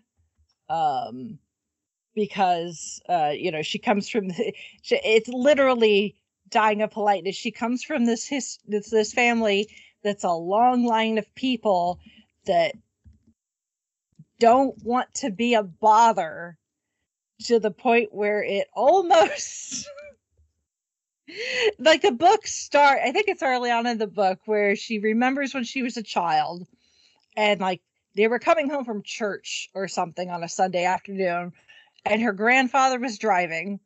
Her grandmother was in the passenger seat. She was in the back with like her parents. And at some point, like her grandfather veered into the other lane, and they were out in like the country. Mm-hmm. So it was just like a 2-lane road, but still he veered over into the other lane and didn't notice. And for a while, nobody said anything because there wasn't any traffic, but eventually another car started coming towards them. Boy. And at the last second, he realizes and veers back over. And then I can't remember if it's like her grandmother, her mother was like, says something along the lines of, "Oh, that's good, dear. I was going to say something." Goodness. Like these people, it's like they just want to be so nice and polite to everybody. And when she got started as an actress, that was not working in her favor, because Hollywood could be very cutthroat. Mm-hmm. But she's never wanted to be one of those stars in Hollywood that gets a reputation of being, like the bitch, or, difficult to work with or whatever. Mm-hmm. Although obviously there are some stars out there that are notoriously like hard to work with, but people are like, oh, they're so good, they put up with it.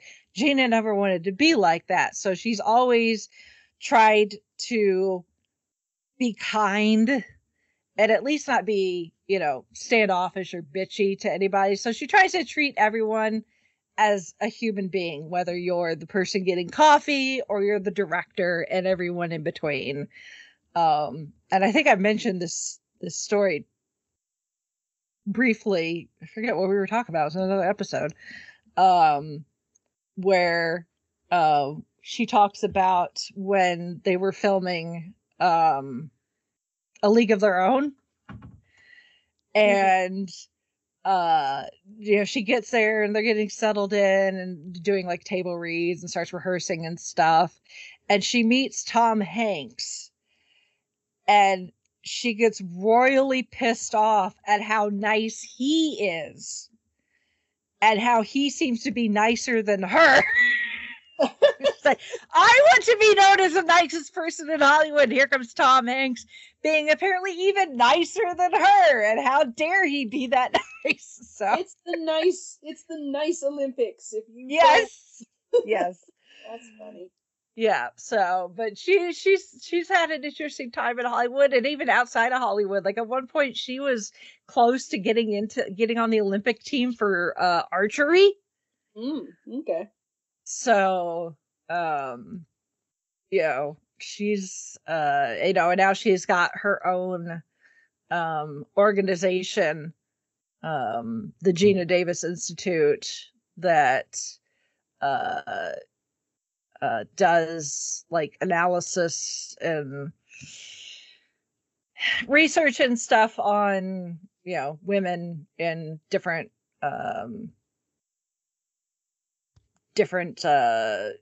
jobs and such, and how women can get a leg up in certain industries. So but yeah, it was just like she's so funny because she just realizes how absurd, it all is. How she was raised and how she's had to kind of learn to break some. It's almost like, you don't want to say being polite is a bad habit, but in this case, it kind of is. It can be. So, it really can be. Yeah. Which I have had to learn a few things about that. Yeah. In my line of work and working with the public. Yeah. Mm-hmm. Yeah. Bless them, but sometimes. Yeah. Yes. Bless your heart. Yes. Which is, she was from the South. That's exactly the way it would be, except she's from New England. So. Well. Southerners. This is the New England equivalent of bless your heart. Yeah, Southerners have a way of telling you to go F yourself, and you will enjoy the journey. Mm-hmm. Right. Sometimes you don't even know that they're telling you to do that. This is true. You're just like, oh, thank you, I will. They're wrong. It's tell you how to go to hell. But I like mixing up go F yourself sometimes because I'm just like, no. Anyway. Oh yeah, I get it. I get it. Mm-hmm. Cool. So here's a couple. All right. Chrissy, were there any other ones that you wanted to mention? Oh my gosh, I'm only halfway through my list. I mean, Rachel said that she was trying to temper, or to kind of keep things in check, and I'm just kind of like, here's everything. Actually, no, it's not everything, because if I want to do everything, it would have been the picture books, because I found some really fantastic picture books lately. But no, so I'll go into my next little section here, and these are all audiobooks. So I don't know if people have noticed. I mean, bookish people will probably have noticed, but there has been a resurgence of romantic fantasy, and to the point that they've started calling it romantasy. And I'm going to get on my soapbox here. That is the dumbest term in the world for calling for any genre. I hate it. It's cringy. Stop doing that.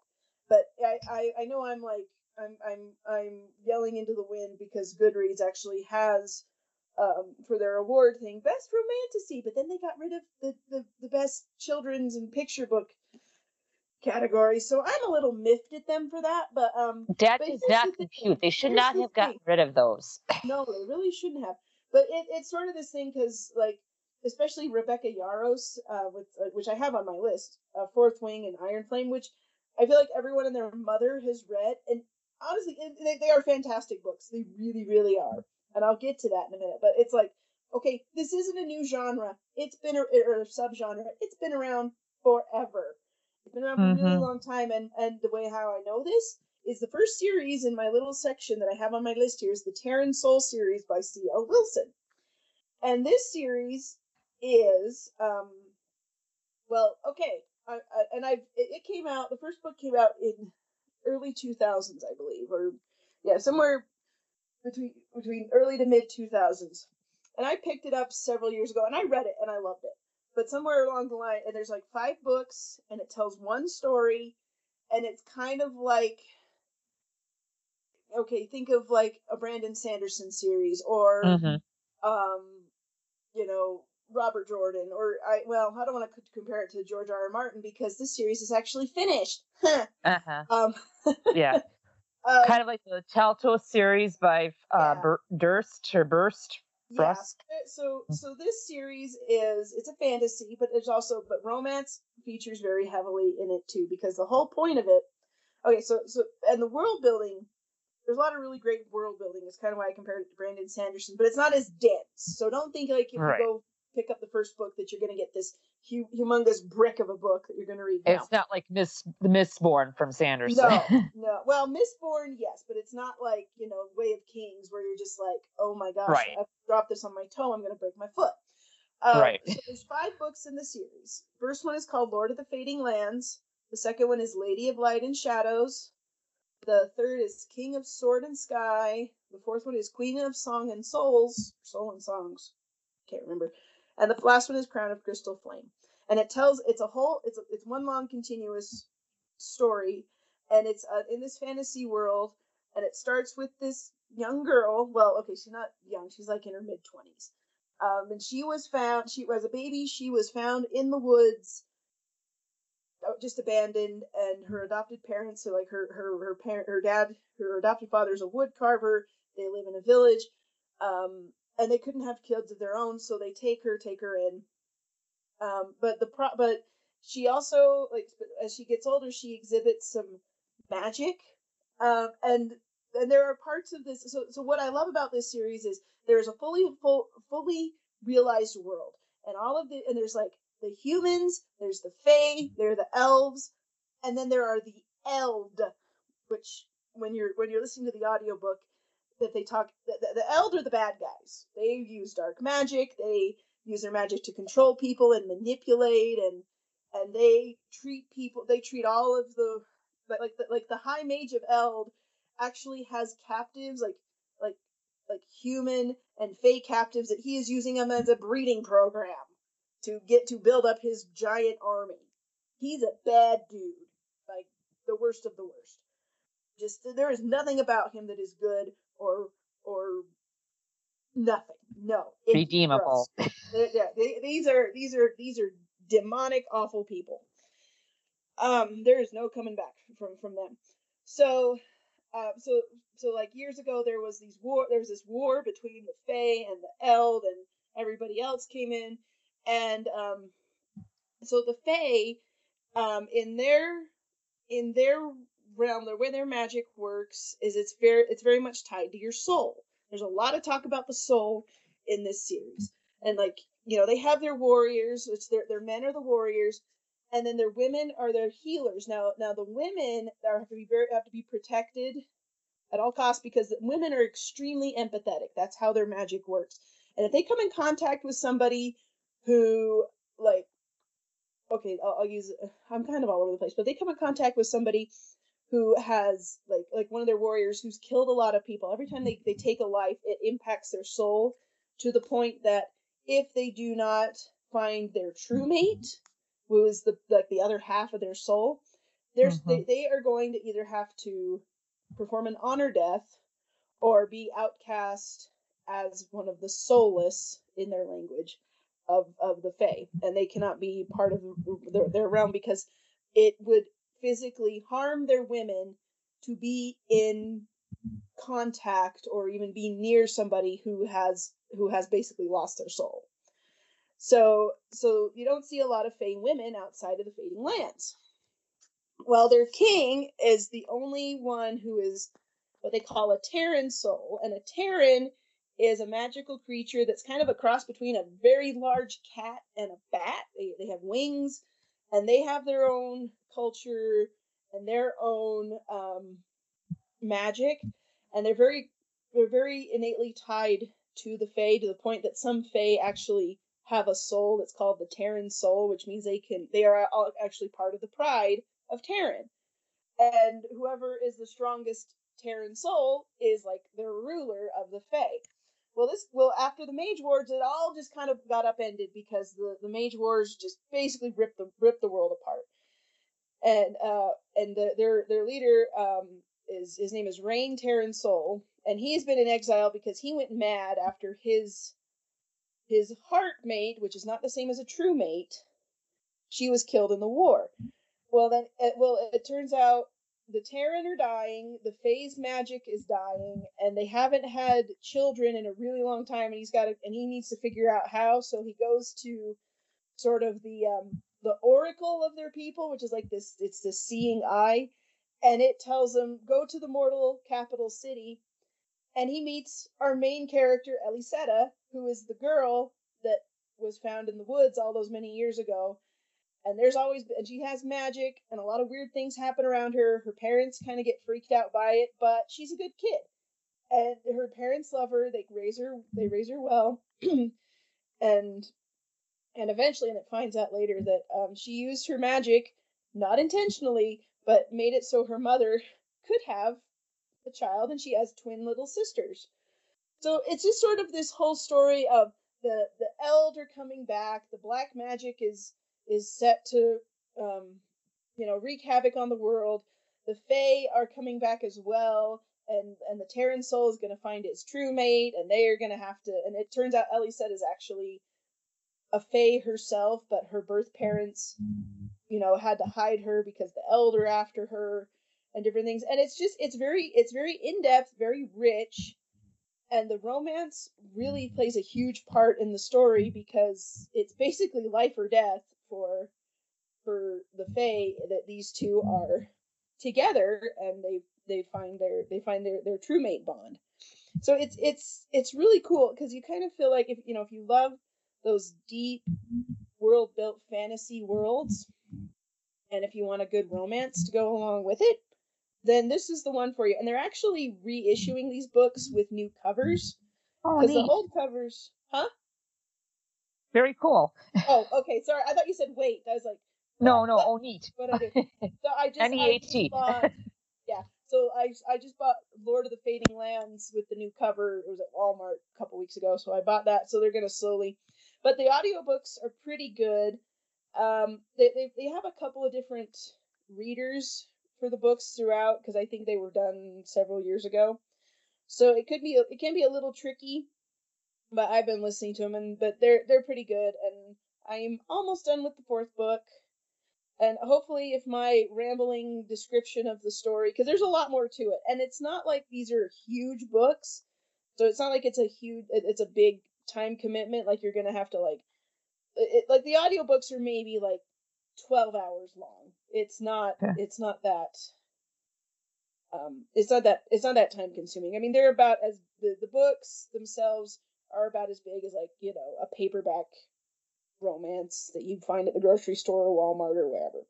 So don't think that you're getting some enormous, oh my gosh, this is going to take my entire life to read, but it's still it's in depth. You feel like you could just dive into this world and just live in it, and the characters are very likable, except for the ones who aren't, but there's a purpose for that. And there's even among the good guys, there are some rivalries, and some of them just don't get along because of certain outlooks on their culture and politics and whatnot.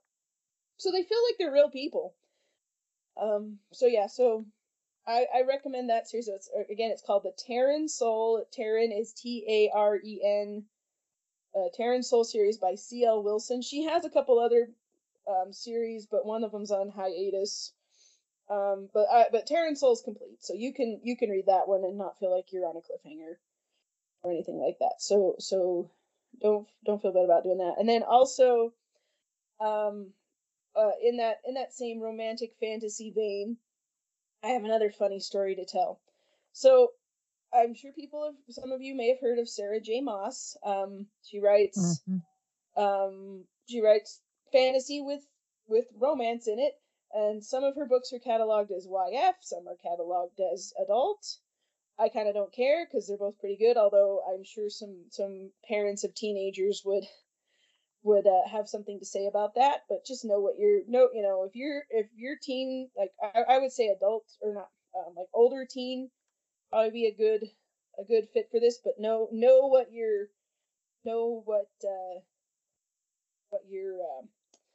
limits are as far as content goes. So I'm not going to tell you yes or no whether it should be teen or adult. Not my job. Oddly enough. So I but there were teens who were asking, where is the Court of Thorn and Roses series? And I just and there was like the whole list. Of course, I know it on the internet. ACOTAR, yes, that one. And I'd heard of it, but I knew it had been out for a while, and I'm like, why are there so many holds on this? Because it's not brand new. And I guess there was this new-ish book in the series that came out, but I was like, I just want to know what's going on. Like, is there a movie? Is there a series? What's going on? So I'm like, I just want to read this and see what it is. So I get on Libby, because that's just sort of my go-to at this point. And I'm looking for the audiobook. Well, there's also there's an audiobook that I could put on hold. There's also graphic audio, which for those of us who have listened to Big Finish, it's basically Big Finish audio, full cast audio. And I'm like, cool, sound I like effects this. and Sound effects, multiple people playing character. They're all playing different characters, but there is a narrator. Then it follows the book. It's not like a movie adaptation because movies have to do things differently, but they are way more faithful, I guess, than a movie would be. So I get on the wait list for both the audiobook and the graphic audio because I'm like, well, I'm gonna hedge my bets. So I do that, and the graphic audio comes in first. So I'm like, okay, cool, and it's split into two parts. So you get like part, you have the graphic audio is book one, part one, and there's book one, part two. So I did all that, and I listened to it, and it's amazing. The graphic audio of A Court of Thorn and Roses and the others and all the rest are just fantastic. I don't know how the audiobook is, just the regular audiobook is. In fact, although I have heard from people like, oh yeah, I tried to read that and I just couldn't get into it. And I'm kind of like, okay, it happens. But I am just like, oh my gosh, listen to the graphic audio. It is, I think it's just having that different interpretation, hearing different characters read in different ways really makes a difference. And so Okay. I know people are kind of funny about Sarah Moss, about her, like, they're like, oh, I don't know if I could get into it, or, there's just something about her writing that I'm not cool with, or whatever. I mean, and if that's the case, fair enough. I get it. Like, there are books that everybody loves and they won't shut up about, and then I finally read them. I'm like, this sucks. What is wrong with you? But been there, done that. Yeah, I know. No. I know. Chrissy, quick question for you. What's the difference between a graphic audio and an audiobook? This is the first time I'm hearing of a graphic audio. Okay, a graphic audio that's a full cast audio. So if you've listened to Big Finish, you've listened to graphic audio. It's the same kind of thing. An audio book is just a narrator reading the story. Okay. All right. Which is fine, which is totally fine. And you would just and the graphic audio would have more like sound effects versus they have sound effects. They have different people playing different parts. With this series, like the girl who plays Feyre, who's the main female character. She reads because the book is all from her point of view. Although I think later books there are other characters who we follow their point of view as well. So whoever's point of view we're following, that's who's narrating the book, or doing the narration parts. But the dialogue, and then if there's, if it says so and so made a non-committal grunt, or something like that, like a vocalization that isn't necessarily words. So it's like they have a script, but they take out about a lot of the he said, she said, because it's just that character reading that part. So like, oh, that's the voice that does like Tamlin or whoever, or whatever character. That's the voice that does Rhysand, or that's the voice that does, So yeah. So if you have listened, okay, so maybe I don't want to say it's fully like a Big Finish audio because there's still the narration part in there, but it's very similar. So if you like radio plays, if you're into that kind of thing, you will. This is something that you maybe even if you're like, oh, I don't think I could do audiobooks because my mind wanders or what have you. Maybe this is a way to do it. And there's lots of books. Like, just you can get on Libby or Audible or wherever and just kind of search graphic audio, and you'll actually be surprised at how many books have been made into graphic audio. So I know Brandon Sanderson's have, Alona Andrews, their books have been done. Several Neil Gaiman's have. Yes. So just kind of, I mean, you'll kind of be shocked. Some of Michael J. Sullivan's have been done that way too. A lot of fantasy, because I guess they figure, well, some of these we're never going to get a faithful movie adaptation, but I think we can manage a graphic audio sort of thing. So it's kind of cool that way. So anyway, Court of Thorn and Roses was amazing as graphic audio.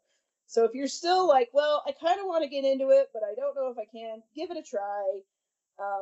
But I actually went in for my birthday last year, I asked him for some extra Audible credits so I could get the whole series just for myself, so I can listen to it whenever. So there's that. But yeah, I've kind of really gotten into Sarah J. Maas, her stories, her books.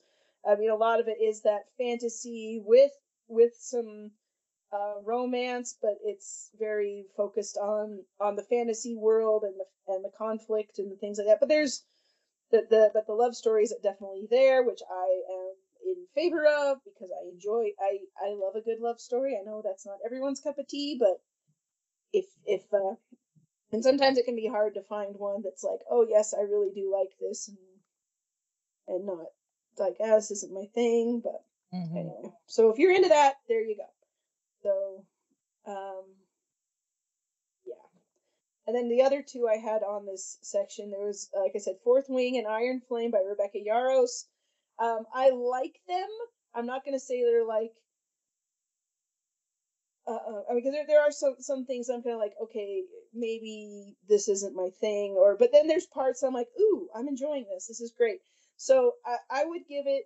I mean, there are people that wet themselves over these books, which fair enough. If that's your thing, go for it. But I'm like, no, yeah, these are good. These are fun. I'm not going to pretend like it's the bestest best thing ever, but I'm also not going to pretend that I think it's hot garbage, because it's not. But it's the same sort of thing. Like, the world is ending, or well, maybe not the world is ending, but crap is happening, and so it's basically these kids, or more like college kids in terms of age, honestly. That they go to this military academy to learn how to be dragon riders, and the main character is the daughter of the general, and she's actually not very physically fit to be a military individual, but her mother makes her do it because that's what her children are all going to do, which is silly, but whatever. But there's reasons for it. So the second book came out a few months ago, and that was the big hotness. And I listened to the audiobook of that one, and it's cool. It's really awesome. I do enjoy it. I love the interactions because she gets her dragon, and her boyfriend has a dragon, and her boyfriend's actually one of the ones, a child of one of the rebels from the last war, and they're being punished for their parents' loss, sort of in a Hunger Games kind of way. But yeah, so it's like the relationship's really good. There's not a lot of like angsty drama between them, although there's plenty of angsty drama because of their circumstances and what's going on in the war and with their dragons. So it's the fantasy aspect of it that I'm like, oh, this is affecting their situation just the way it is. So anyway, so I kind of get into that. So it's good. I also love because it reads like a YA novel, which might be off-putting to some people, but I will say this: a YA novel would have been artificially split up because money, dear boy, at certain points where these books are not split up.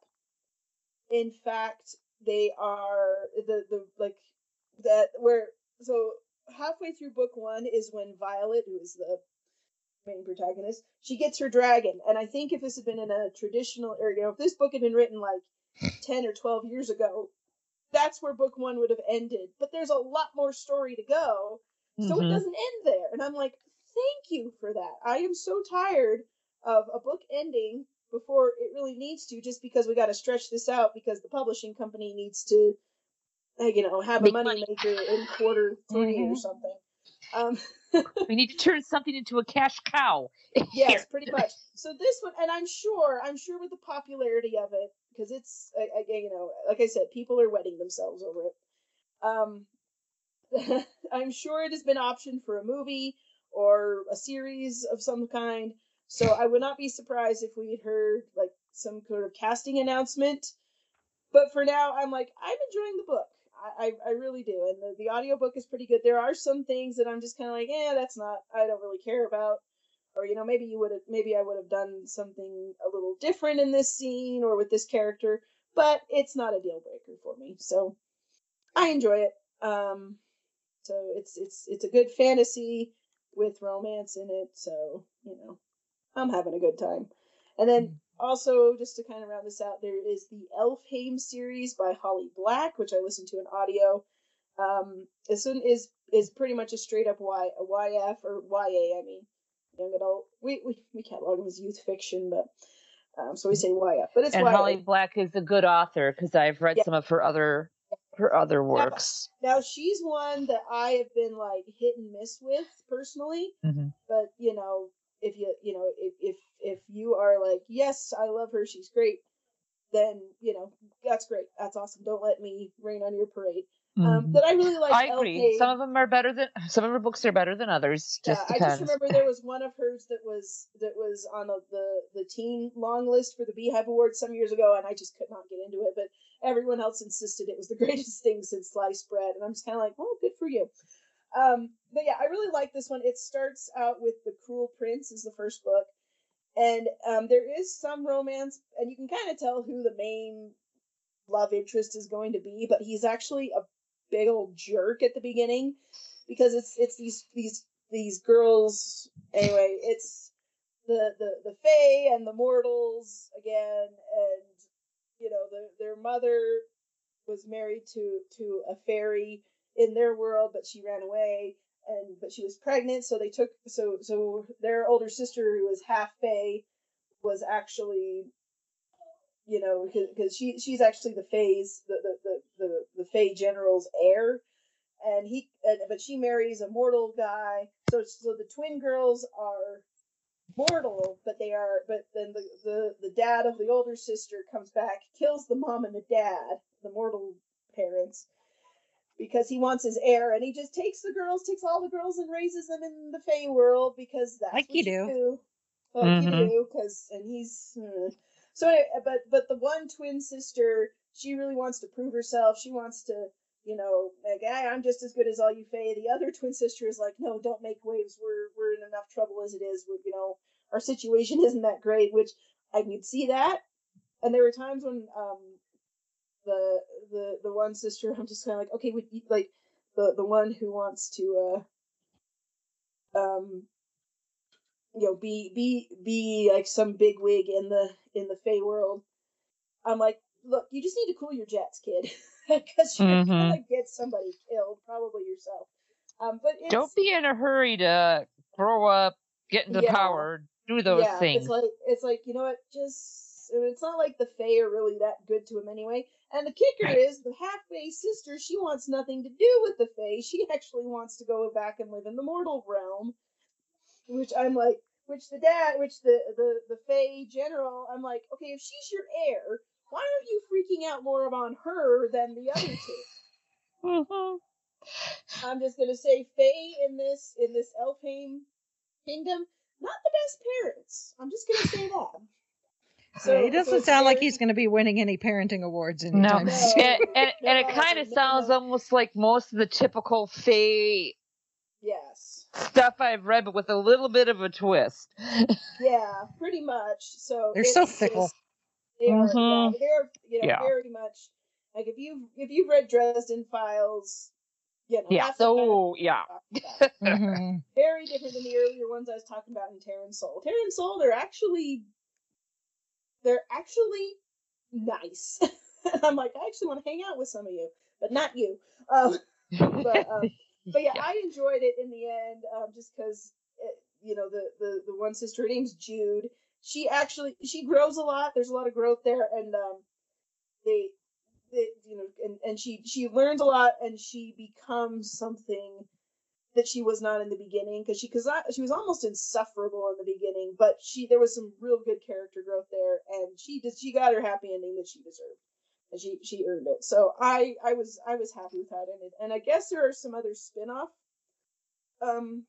books that have come out from Holly Black. So, but this is another one I listened to the audiobook, and I really enjoyed it. So anyway, so that's my next section. I'm gonna let Holly and Rachel talk about a few more of their other ones, because I've been talking a lot, and I hope I didn't confuse everybody with all these fantasy and Fae and whatever else. I'm like, well, that's sort of the That's sort of the in thing these days. Although some of them have kind of been around for a long time. But anyway, Rachel and Holly. Yeah. What else? What else you guys have on your lists? My last two are two Star Trek novels by a somewhat heavy hitter, Peter David. The first one is a Star Trek Next Generation novel. It's number 18. It's called Q-in-Law. So you can imagine who shows up. It's Q. So basically the story is Picard has to help with these two warring families, almost Romeo and Juliet. The kids are going to get married. Laxwana, Troy, Deanna's mama, is one of the delegates. So you can just imagine Picard's freaking out. This is set during like early season 2, 3. Just the idea of Deanna's mother in the same story as Q. Oh, it gets good. Oh yes, that's just chaos. It's incarnate. Worth the read. I wish this one could have been made into a movie, or at least an episode. Yeah, at least because Laxwana is kind of in mourning because Deanna hasn't gone off and married, found her true love. She's on the spaceship. Q's up to his old because her true love is Riker. Exactly. Yes, this is true. Just give it 8 more years, Laxwana. You'll be happy. So basically, Q meets Laxwana and he gives her powers of the Q. Oh God. And kind of pretends that he falls in love. And everybody's just telling Laxwana, don't do this. You do not know Q. And she's just like, she's getting pissed off. She's like, give him the benefit of the doubt. Da, da, da, da. Well, she sees his true colors. And let's just say Q tries to take his powers back. There's another Q that lets her have the powers. And the last 10 to 15 pages of Laxwana beating Q's ass is kind of very interesting. I mean, and Worf is just sitting there like popcorn. Mm-hmm. I imagine most of the crew of the Enterprise would be like, oh yes. They're just like, oh, should we stop? Oh, no. Mama Troy's got this. Let it reach its natural ending. Yes, please and thank you. This is the circle of life. We're gonna let the lion chase the gazelle. Yes, exactly. And we're not gonna interfere with the natural order of things. Yeah, I mean, even Guinan's just like, okay, I'm not gonna stop because basically Deanna kind of almost has it out with Q in the 10-4 about like, you leave my mother alone. You hurt her. I'm going to squash you like a bug. And Q's just like, who are you talking to? And Guinan's just like, kind of in between them. But I mean, it's a short read, but it's good if you can find a copy. The other one is a Deep Space Nine one. It's early first season. This is the one I talked to you ladies last week after we had wrapped with. It's kind of a creepy base under siege, but basically Odo winds up and the rest of the Deep Space Nine crew have to solve this shape-shifting murder and not get the point, Odo getting blamed again for being the one that's doing this. And then there's a side story with some beliefs and whatnot. And Miles trying to help Keiko out with her school, and then Quark trying to buy Deep Space Nine with another Ferengi. This goes just like, nice try. And I mean, and Odo is just like, you wouldn't believe what I heard at the bar, in the form of a table, which they're none the wiser. Mm-hmm. So, and then of course, Miles's daughter's birthday is coming up and he wants to do something, card trick, whatnot. So long story short, at the end, I mean, and the dialogue is spot on. If you've ever seen Deep Space Nine with Odo and the snappy, sarcastic comebacks, Peter David's got it down Oh, good. To the T. Good. And the ending is just like, Miles is like, okay, I helped you out with this. We got the bad guy.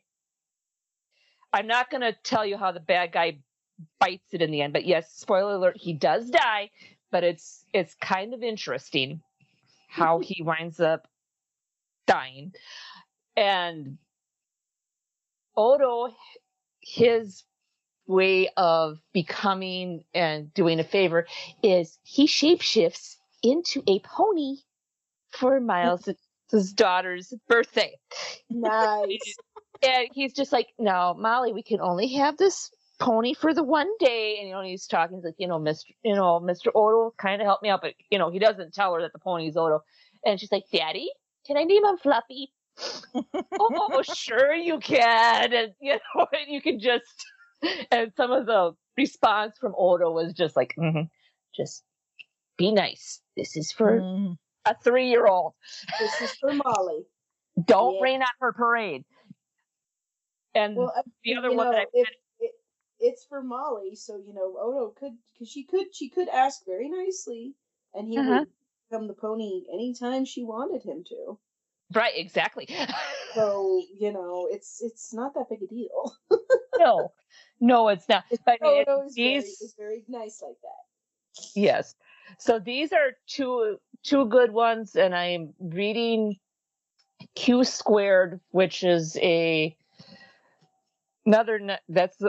reading right now. It's basically with from this, can't remember the early Star Trek with Trelawney from the original series, where he's supposed to be a Q, and he and main Q kind of have their own little fighty.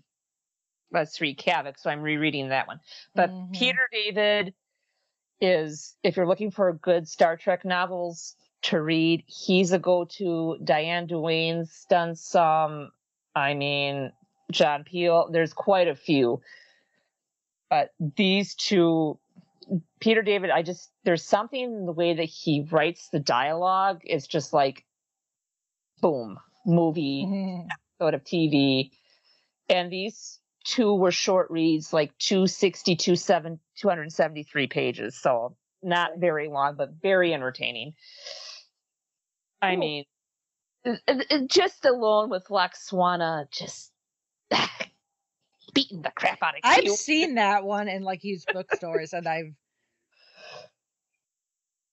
it never occurred to me to actually pick it up, considering how much Q is one of my absolute favorite Star Trek characters of all time. Yeah. So any of the Q novels that are out there that I have read are fantastic. There's just something about the authors when they get the chance to write for the Q character, and chalk it up to. I think just because the Farpoint, or John Delancey, there's just something about that combination. It's just, you love to hate, but you can't. It's just like, gimme. Yeah, it must be something about Q must be the one all of the Star Trek authors fight over. I'm going to write him. No, I'm going to do it. It's my turn. And I also think Laxwana too. It was just an interesting pairing, because I can remember my physical copy, I don't know where it is, but I know I have it floating around. I picked it up on digital, but I remember when I saw the cover for the first time, I'm like, sold. Those two, oh boy. Do it. I was no dummy. I knew there was going to be fireworks at that tender middle school age. I'm like, oh boy. Nice. Yes. And at least Picard's like, thank goodness it's not me. Yep, bye. As I said, at this point, everybody in the Enterprise can just kind of go to 10-4, get all the snacks and drinks that they can handle, and just sit back and between just Q and Deanna's mother, and probably Deanna too, just the three of them, just let them go at it, and they just all sit back and watch fireworks. So. Yeah. And Riker should I do anything, sir? No. Easy number, but no. No, you're good. Stay where you are. Yep. Things will work out on its own. Yep. Well, the funny thing is when we've all it's like we all know how Next Gen ends. Q will live to see another day. So. Yes. Even though the ship gets damaged, Black Swan is nice enough to repair damage as she goes along her merry way. Oh, sweet niblets. Yes. I can't gush enough, but if you're looking for something that's going to give you a chuckle and like, oh dear, this is one next of them. time I see that, I'm going to pick it up. So yes. There you go. All right, that's the end of my list. Oh my. Well, let's see here. Well, I will round out my nonfiction with Spare, which is Prince Harry's book, read by Prince Harry, which, as when we talked about The Crown, which is how we ended up with this particular book, is how we got to this particular episode to begin with. Obviously, when it comes to the quote unquote truth, you're going to get different versions from different people that were involved. And that's not because maybe somebody is just outright lying, trying to make themselves look good. Memory is a very fickle thing. And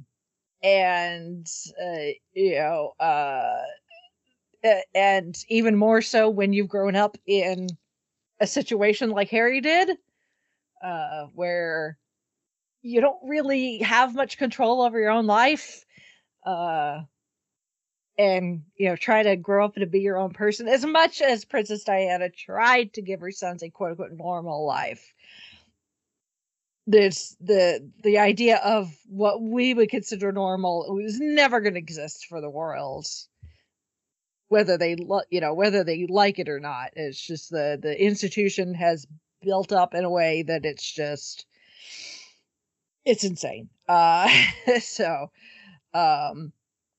So obviously, you got to take some of what Harry says with a grain of salt, because he's coming at this from someone who has been emotionally and physically hurt by people that should have had his back.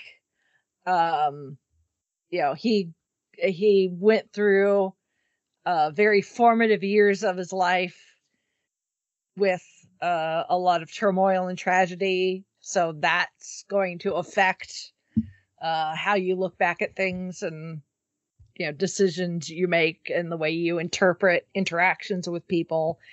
Especially when you're going through things like grief. Heavy grief is going to cloud your perception of things, so you have to remember that when reading it. But that being said, he does corroborate a lot of stuff that we have heard and been told by either other royals or people that have been inside the system, either people that have worked at Kensington Palace, or whatever, friends of the royals, people of the press. Obviously, the British press is, bleh.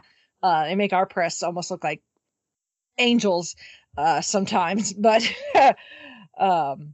so at the same time, hearing it's kind of from straight out of the mouth of someone who was smack dab in the middle of it, it's hard.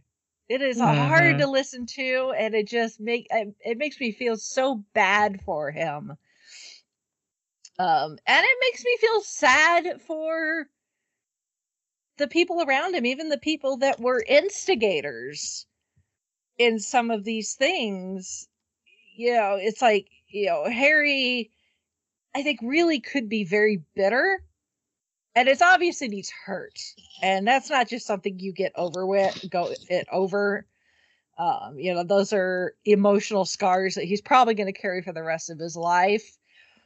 But he doesn't come off as like super bitter. He's just upset that this thing that he was born into and had no choice had such a strong effect on the way that he grew up. Mm-hmm. And how it's affected the people he cares for. And he can see how they, if they weren't inside this system of royalty and all the stuff that comes with it, that these people, his family members, would probably be very different people. Mm-hmm. But I give him kudos. Again, he recognizes where he had screwed up. He had substance issues with alcohol and drugs. Obviously he's made some just dumb teenage decisions that got public, like wearing the Goose Stepper uniform. Yep. He doesn't try to like excuse any of that. He recognizes where he has screwed up, both publicly and privately. It's very fun listening when he meets Megan and talks about their courtship. how being all Twitter pated affected him. This book is a couple years old, so it leads up until about the start of the pandemic. So it talks about how they realize they could see the writing on the wall with the lockdowns and realized that if they were going to get the hell out of England, they needed to get the hell out of England and fast. Yeah. Otherwise they were going to be locked down inside the bubble. And they did not want to be locked inside that bubble. Right. How they went to Canada first and they thought they found someplace remote and then ended up getting discovered. So they end up going, if you watch their I can't remember if it's the Oprah interview or the documentary. I think it might have been Oprah interview where they did the tour. I could be wrong though. Yeah, where they ended up when they first got to California, Tyler Perry offered them a place to stay. But yeah, it leads up until I think right before Lilibet is born or right after Lilibet is born. So, but yeah, if you're like me and kind of obsessed with everything royal, and also because Harry and I are about the same age, so I can when he goes through things at certain ages, I'm like, oh, I remember being that age, because it was the same time period. I remember what like kids our age were into, and what was popular and what stuff was like. So to a certain point, obviously, because again, American, British, even that's there's a difference there, but as Eddie Izzard once said, about America and England, united by a common language and separated by a lot of water. Yeah. So yeah, there's Spare by Prince Harry. And then I wax poetic about this after been giving my not GalaxyCon, would have been Cincinnati Comic Expo recap. But this is one that I kind of like pick up and read like once a year, just because I get stuff out of it every time I read it. But Every Tool is a Hammer by Adam Savage. Also my to be read list with Despair. Yeah. And there's an audiobook version of that, which Adam reads. Cool. Chauncey did the audio version. Obviously, I have the actual physical version, which Adam signed for me. Oh, cool. Cool. when I finally was able to get around to getting my own physical copy, although I kept my notes.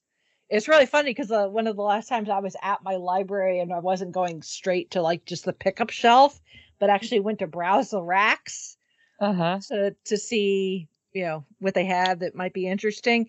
They had Adam's book set out on display, like to showcase it in that particular section of like the self-help type section. So I was like, hi, my library knows this is a good book that people should read. So, but yeah, and I'm pretty sure that's the copy that I checked out, all those years ago. And because it was not my copy, I had to do all my notes on paper. Yes. And then when I finally got my own copy, I was able to go and like highlight stuff and write and scribble and all sorts of things. But yeah, I'd taken my pieces of notebook paper that had the notes with my own now personal copy when I had Adam sign it. And, he was like, thank you for buying the book. And I was like, yeah, I had to, because at first I got it from the library and there was so much that I got out of it that I had to write it on paper. And he's like, that's amazing. I was like, I had to get my own copy so I could transfer my notes and highlights and stuff into my own copy. So, but even doing that, I kept coming across stuff. So it's just one of those books that it's just like, if you like his personality anyway, Mythbusters, or if you watch, his tested stuff on YouTube, he's a big old nerd, just like the rest of us. So.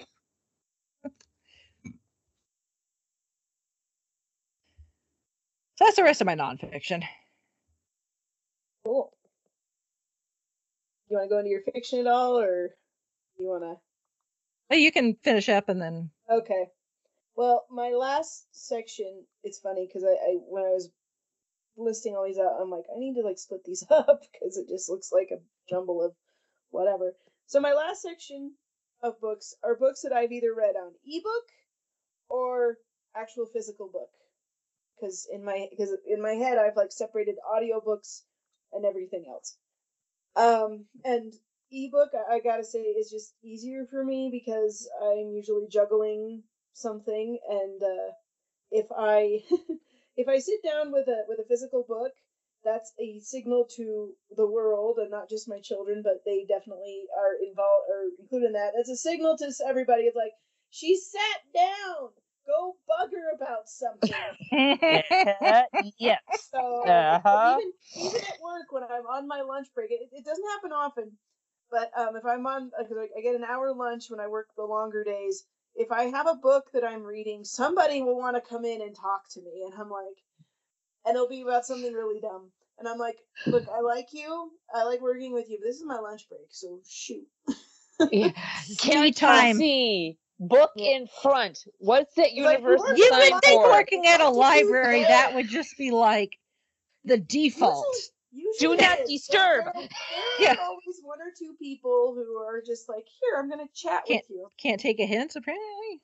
Yeah, we've got some chatty Cathys at my work. I love my coworkers. I work with some really, really cool people. Some of them just have a few little want to come and talk quirks, and I'm like, hey.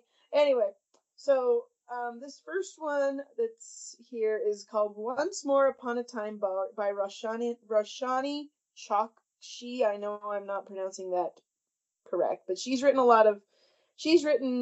lots of books for adults, teens, kids, everything in between. She writes fantasy. This one is sort of a fairy tale. I won't say it's a fairy tale retelling, but it's a sort of, you take fairy tale elements, mash them all together, and it turns into something really cool. So this one, it starts off, you kind of feel like, oh, this is going to be a retelling of the 12 Dancing Princesses. Well, yes and no, because it's sort of the aftermath of that story, when the boy whoever the hero of the story finds out where the girls have been going, and he gets to marry one. Well, this is about one of her older sisters, and her name is Imelda. And she marries a young lordling who he tried to find out where the princesses were going, and he failed. But they've kind of liked each other for a long time. And then after the whole ordeal of the 12 Dancing Princesses story, he gets up the gumption like, oh, I'm gonna ask to marry her. And so they get married. And they are given a realm in the kingdom, and it is called Love's Hope. Now I'm blanking. So the name of it has love in the title. Basically, the king and queen of this little realm, they the realm will always prosper as long as those who rule over it are madly in love with each other, and these two are, so it works. Well, listen, this is all before the prologue ends. Well, poor Imelda, she gets sick, like deathly ill, and Ambrose is out of his mind with worry, and he's like, I will do anything to save my wife. And as we all know in fairy tales, that is never a good thing to say. All magic comes with a price, dearie. All magic comes with a price, dearie. So yes, so a witch shows up and says, I will save your wife. And you said you'll give anything. And he's like, yes, anything. And she says, okay, you two will not be in love with each other. And he's like, well, I mean, I made her fall in love with me once, I can do it again. But the thing is, if ever the king and queen of this realm fall out of love, after a year and a day, they will no longer be king and queen, and the realm will go to someone else, or it will just sit there and be abandoned. And so chapter 1 starts off, it's been a year, and so the next day, that's it. And they have not been in love with each other for a year, and it's kind of a dual point of view, so it goes back between Imelda and Ambrose, and they like she complains about these dumb things that he does, he complains about dumb things she does. Very, married couple, but kind of more in a bit of a mean-spirited way, because they're just done. So they have to go. They're going to one more royal function as husband and wife, and then after that, they're just going to say they're husband and wife, and then they're just going to be done, and they're going to be basically divorced, and it's a tragedy and everything. But they're like, nah, well, it just whatever, and they like kind of know that they used to love each other, but they don't, and it's all this whole thing. Well, the witch shows up again, or might be a different witch, I can't remember.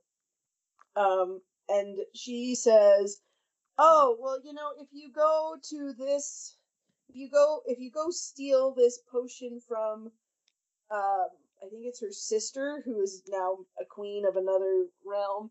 If you do this, I might be able to help you get your marriage back together and get things. But you have to go as husband and wife, and you have to make sure everybody still thinks you're married, even though you kind of are on the way out and everything. So they go on this journey and this queen is going to be at the same royal function that you're going to, so you'll be able to steal it from her there.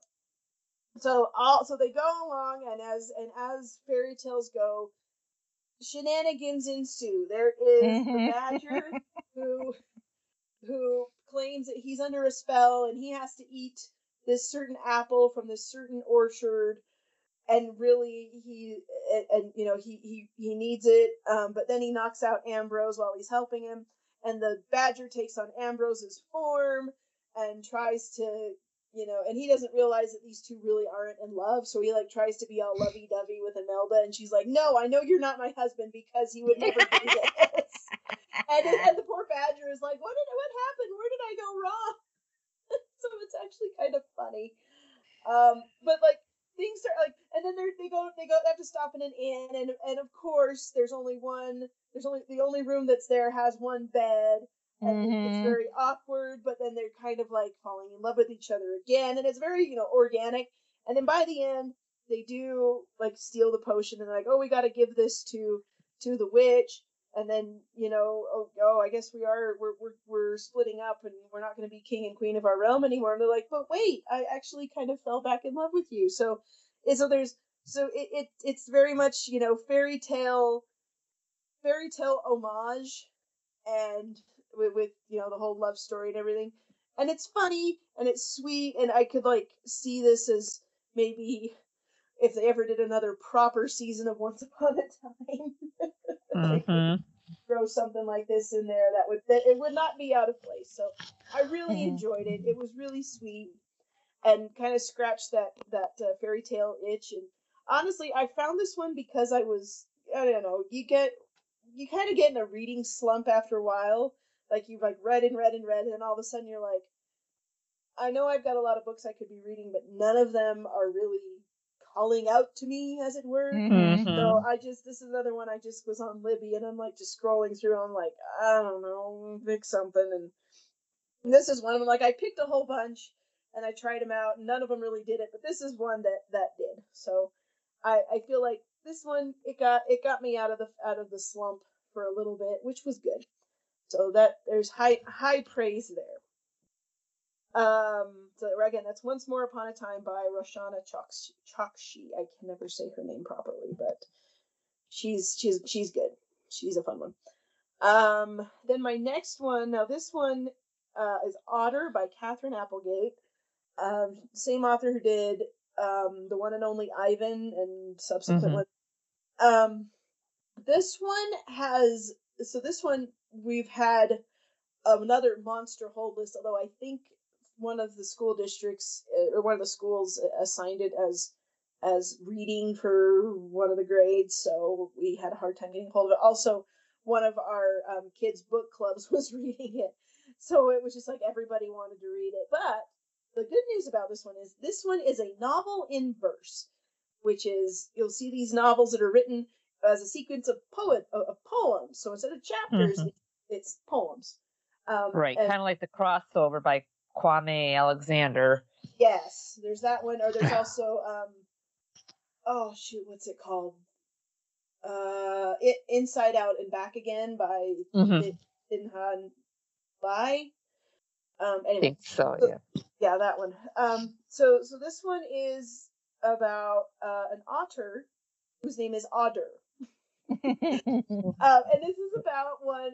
She is rescued. She ends up being a rescue otter from the Monterey Bay Aquarium in California. Oh, I know that. It's basically, so she's out in the wild, and you know, it's like poems about her living in the wild, and like, oh, she was with her mother as a baby, or you know, as a pup, but then her mother, I can't remember what happened to her mom, but it was very tragic and very sad, like eaten by a shark or something. And there's also some poems from the point of view of the shark that is hunting these poor otters in the ocean. But then like she ends up lost on the beach, I think after a storm or something. And then she talks, you know, then she's in like the aquarium, and you know, the humans are talking to her, and they name her because she's that goes back and forth a couple times. Anyway, it's a really fast read. So it's considered a middle grade novel, which is like, you know, 3rd, 4th, 5th, and even 6th grade, that sort of age group.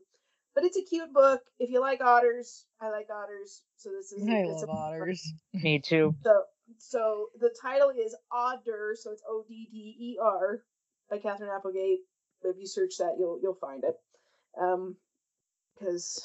So that one is a fast read. I read it in about a day, less than a day. It was a couple hours.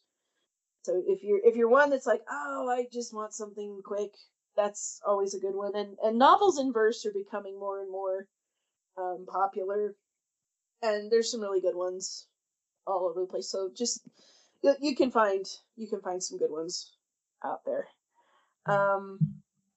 And let's see, I'm gonna leave off the next two because the next one is actually a series that needs a little bit of explanation. So Rachel, if you want to read or go over a couple more of yours. Oh, okay.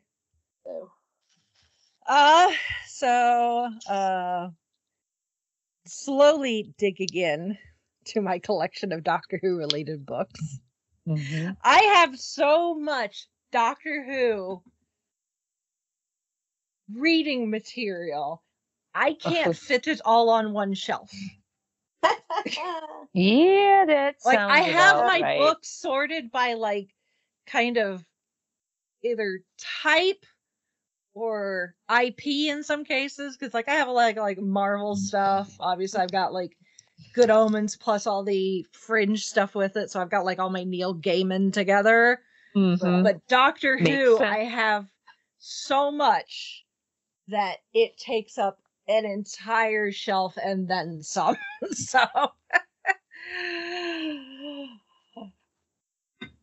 So that being said, one that I have bothered to pick up and read all the way through is Doctor Who Meets Scratchman, which is written by Tom Baker. Oh, that's a good one. So that it's a fourth Doctor, and Sarah Jane and Harry adventure, and it's if you're a fan of the Fourth Doctor, you're absolutely going to hear Tom Baker's voice in your head while you're reading this. But this whole idea of the Doctor, Sarah Jane, and Harry end up in this town that's seemingly in the middle of nowhere, and people are being attacked by scarecrows. Mm-hmm. But the scarecrows are not like necessarily look like your typical scarecrows. They tend to be like misshapen and using other whatever materials are nearby, not just straw, and like a flannel shirt and a pair of pants. Shirt and a hat, pair of pants. I think of like the Scarecrow in the Wizard of Oz. So of course the Doctor and his companions have to end up in the middle of it. And by no surprise, the Master also gets involved. At one point, there's some other recognizable foes, like some Cybermen. But I won't necessarily give you the spoil what exactly is going on, but if you, depending on how you interpret the Doctor Who episode, I believe it's The Beast Below, you will find out that that's not the first time that the Doctor has supposedly encountered the devil. So or the Satan Pit. The Satan Pit, not the Beast Below. Yeah, the Satan Pit. Sorry, Beast Below is the space whales. That's a whole other thing. The Satan Pit. So,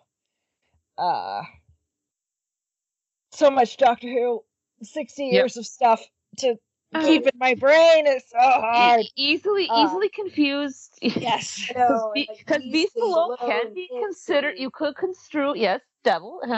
Yep. With a title like that, could. Yep. If you didn't know the premise. Exactly. So, so much Doctor Who. But obviously, we're always, with like Big Finish and then some of these novels and stuff. In the comic books, we talk about whether the person gets the Doctor, and you have to kind of like know the show to understand what that means. You expect a Doctor to act and sound a certain way, even in the written word.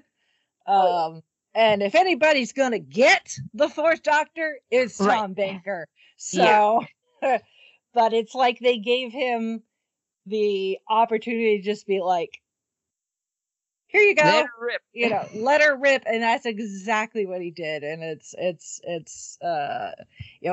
scary. It's a bit scary because it being the rating system doesn't really apply onto like it does on TV.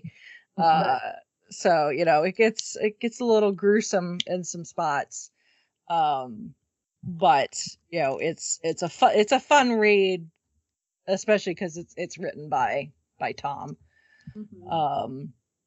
And then my other one is it's an Audible original, so you can only get it through Audible, but it is a full cast audio, whatever you want to call it, full cast audio, you want to call it graphic audio, whatever.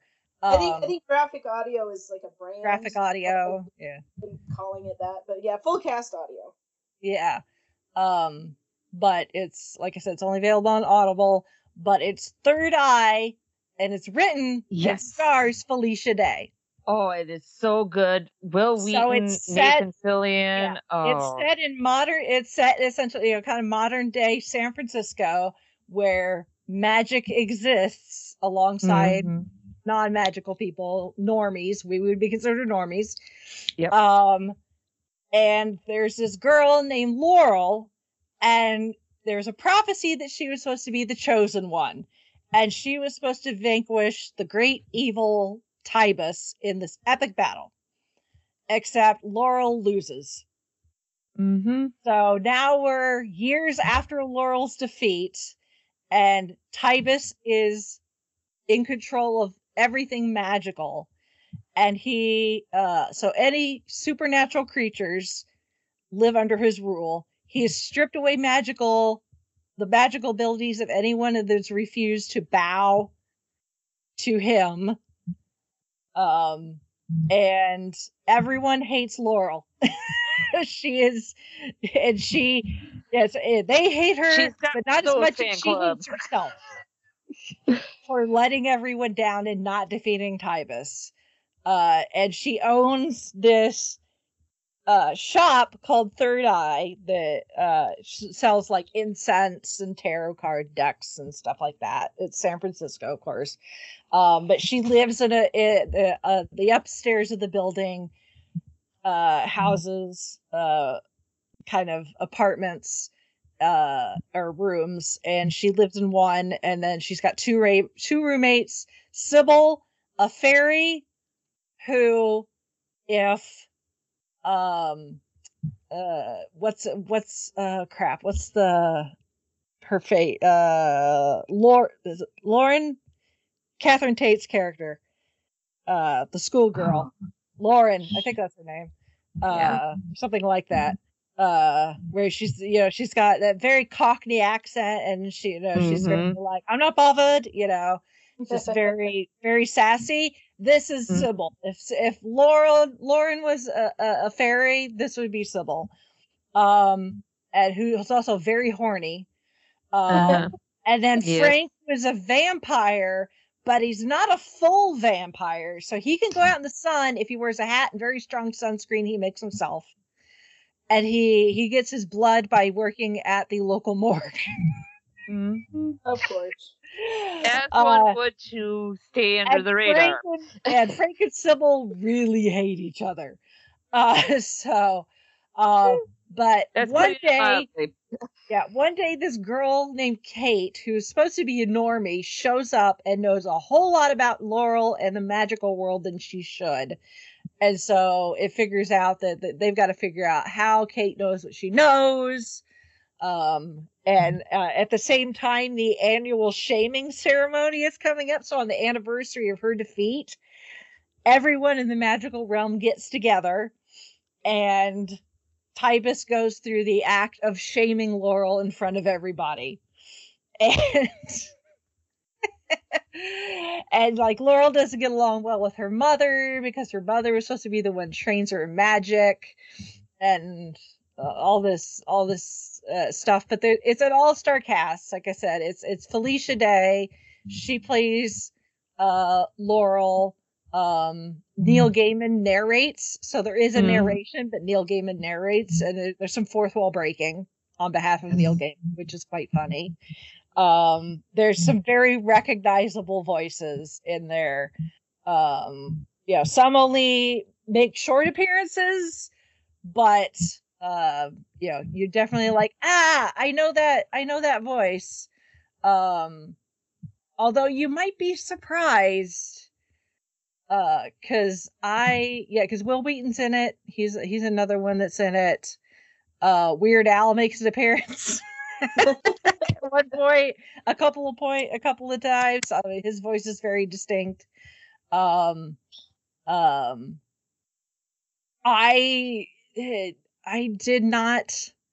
was not necessarily paying attention to like the cast list. I will, so that you don't go through the same thing I did. Frank, that is not Patton Oswalt, who I thought that was the entire time. That is Sean Astin. Mm-hmm. Apparently, almost sounds like Patton Oswalt. Yeah.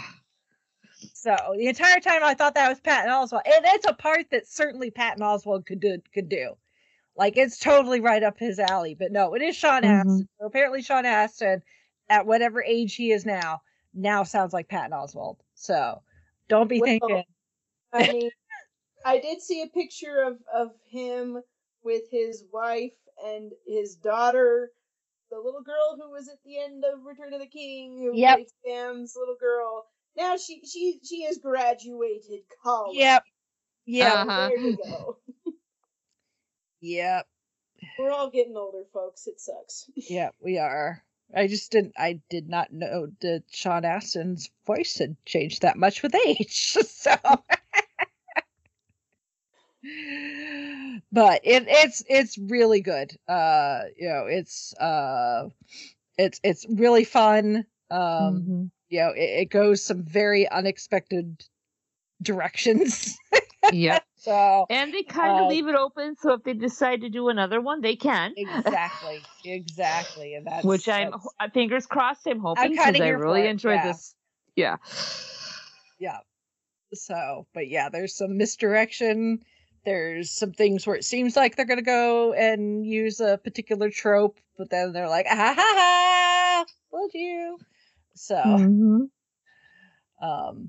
but yeah. So if you've got Audible, you can go get that one. And it pulls a lot from fantasy and mythology, so that you're gonna recognize a lot of creatures and stuff, vampires, werewolves, fairies. There's like the was it the Baba Ganoush?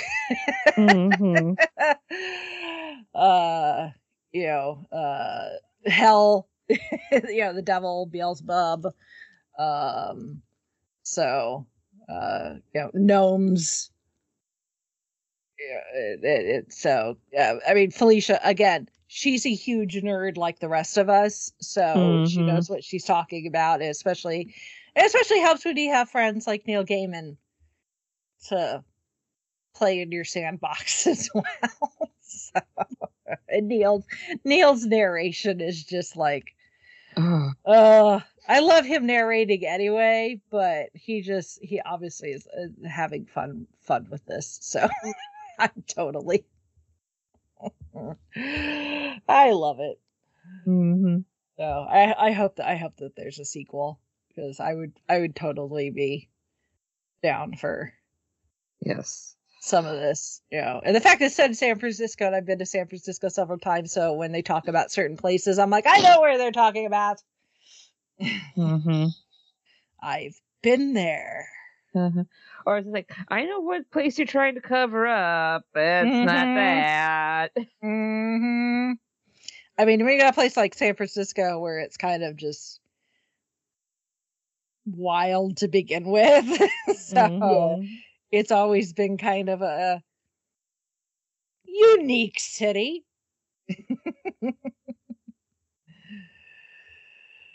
So, but yeah, Felicia Day, Third Eye, full cast audio. There is a book too, if you just want to read the book, but why do that when you can get, this awesome full audio with Felicia and Sean Astin and Neil Gaiman and other people. So that's it. Okay. Well, then I'll go ahead. Did you want to do your in-progress ones, or? Nah. Okay. All right. Well, I'll round mine out. So there'll be links in the show notes. Okay, links in the show notes. So my next few, actually, one is two books in a series. I'm hoping a third comes out, because dang, this series was good. And then one that I just stumbled on the other day and just totally fell in love with. But anyway, so these next two are part of the Hex series, Hex, by Jessica Clare. The first one is called Go Hex Yourself, and the other one is called What the Hex, which I'm like, okay, I'm already intrigued by these titles. Well, and it gets even better. So the first one, Go Hex Yourself, is about these are kind of like urban fantasy paranormal. So it takes place in our present day whatever. But there's, paranormal sort of thing. So the protagonist of this of Go Hex Yourself is a girl named Regina Johnson. She goes by Reggie because she hates Regina, which I kind of can't. Well, it depends on how you use it. Can't blame her. But anyway, she is she answers an ad in the paper for a job because she's having a hard time keeping a job down because her parents are leeches. Like anytime that she has a little bit of money, they come in and like, oh, can you pay our bills? Can you do this? Can you do that? She basically is the she is the adult in the family. But anyway, so that is her biggest challenge. She answers an ad in the paper for someone to for the ad she thinks someone the ad asks for someone who's good at spellcraft.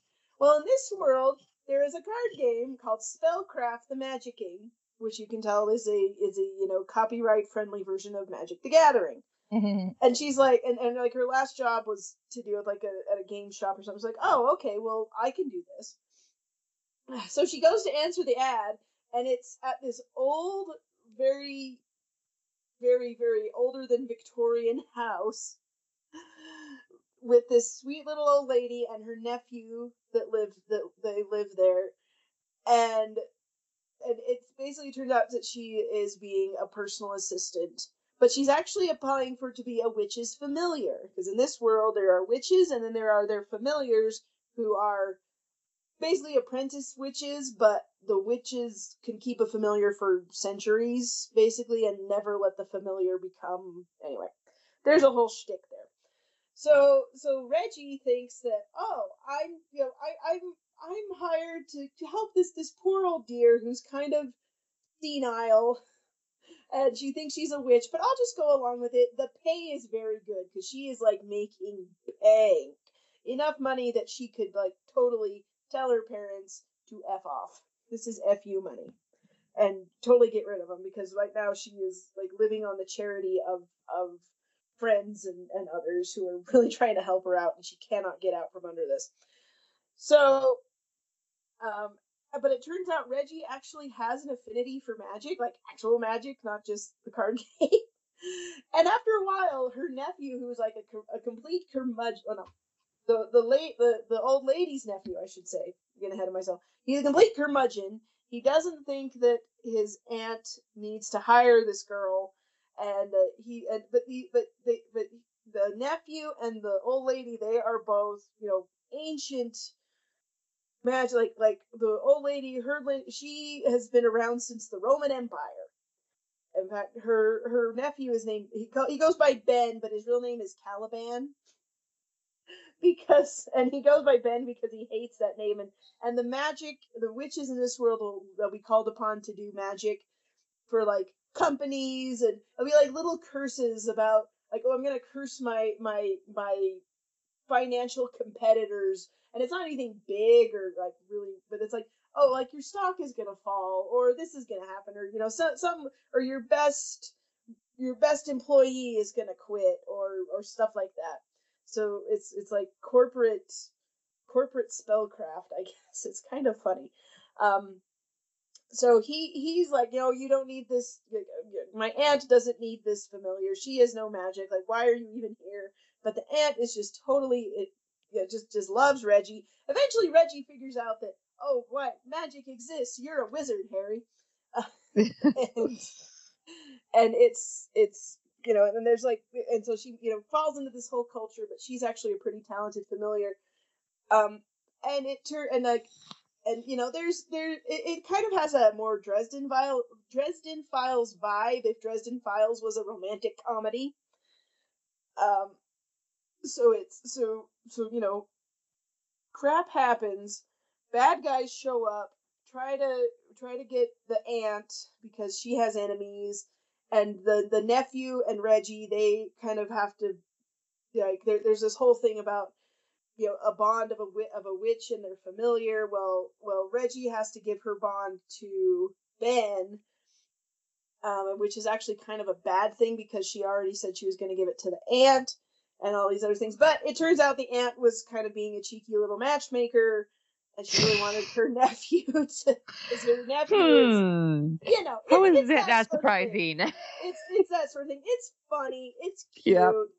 but you know, there's also like actual stakes in it, and magic is involved, and there's this whole sort of underground culture of magic and witches and warlocks and things like that. And they have their own laws and their governing body and all these other things. And there's, you know, a wait list of people who are waiting to become familiars, which is what the next book is about in What the Hex, which I actually liked a little bit better than Go Hex Yourself, which I liked.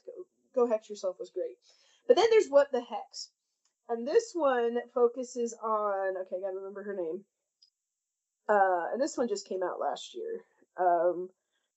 Is the female main character is Penny, and she is on a wait list to be a familiar, and her parents are just as bad as Reggie's, except in a different way, because her parents are both familiars to other witches, and those witches, like, the familiars just have to stay with the witches all the time. Like, they can't come and be a family. They don't, like her parents are not her parents. Now obviously Penny is an adult. She is a grown woman. She has a job and all this.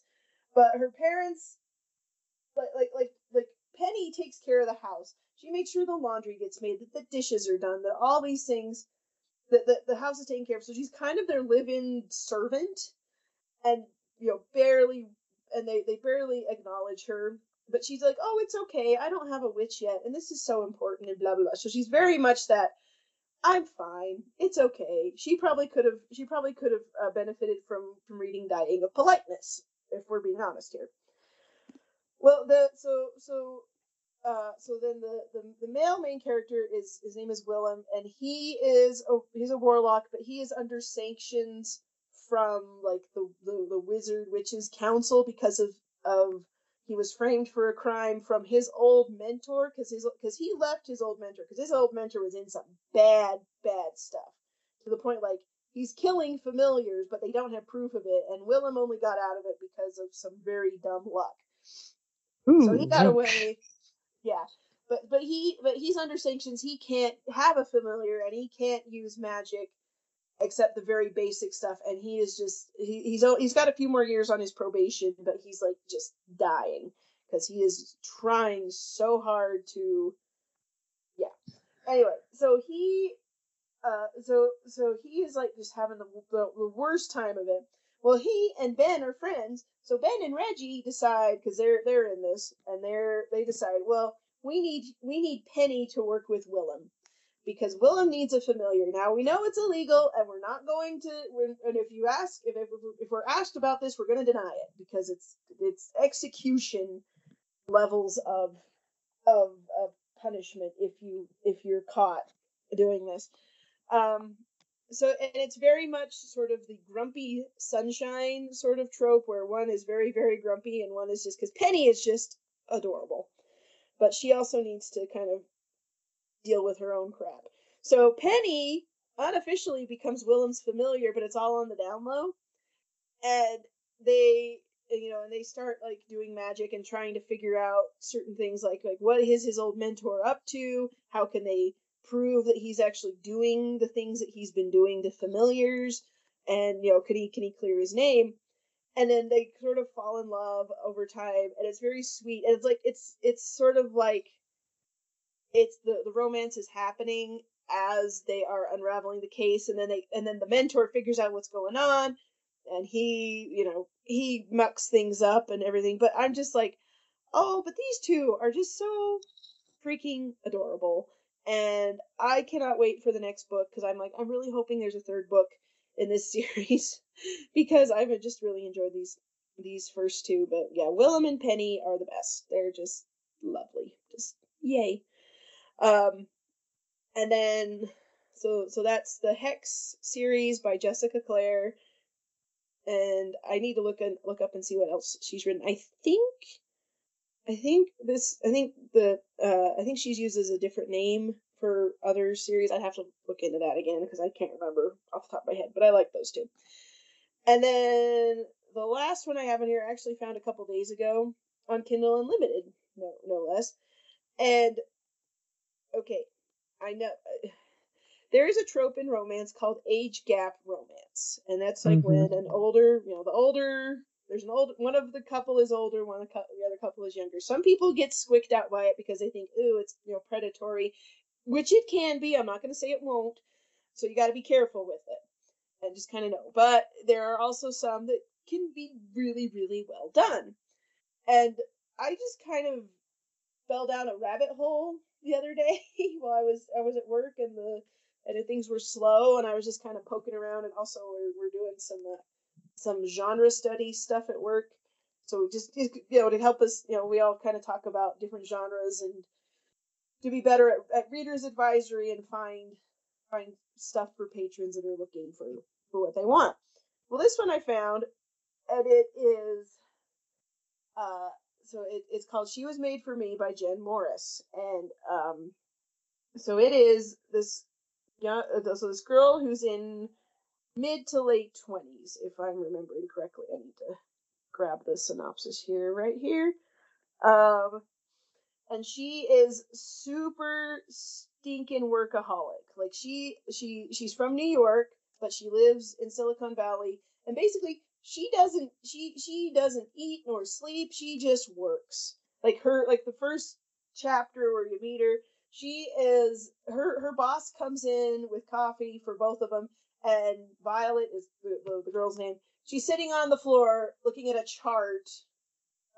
She's like and she's an assistant to the project manager. So she's this like woman's PA.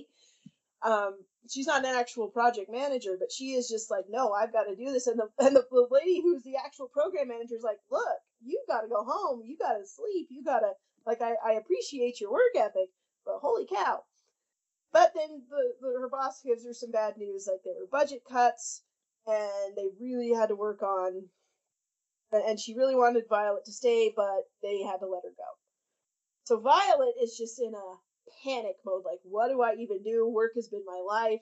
And you find out that her dad is like wanted to be a high-powered lawyer because he's a high-powered lawyer, but she just couldn't hack it in law school because I don't want to say she just couldn't hack it. She actually had a panic attack during her debate class. Holy cow.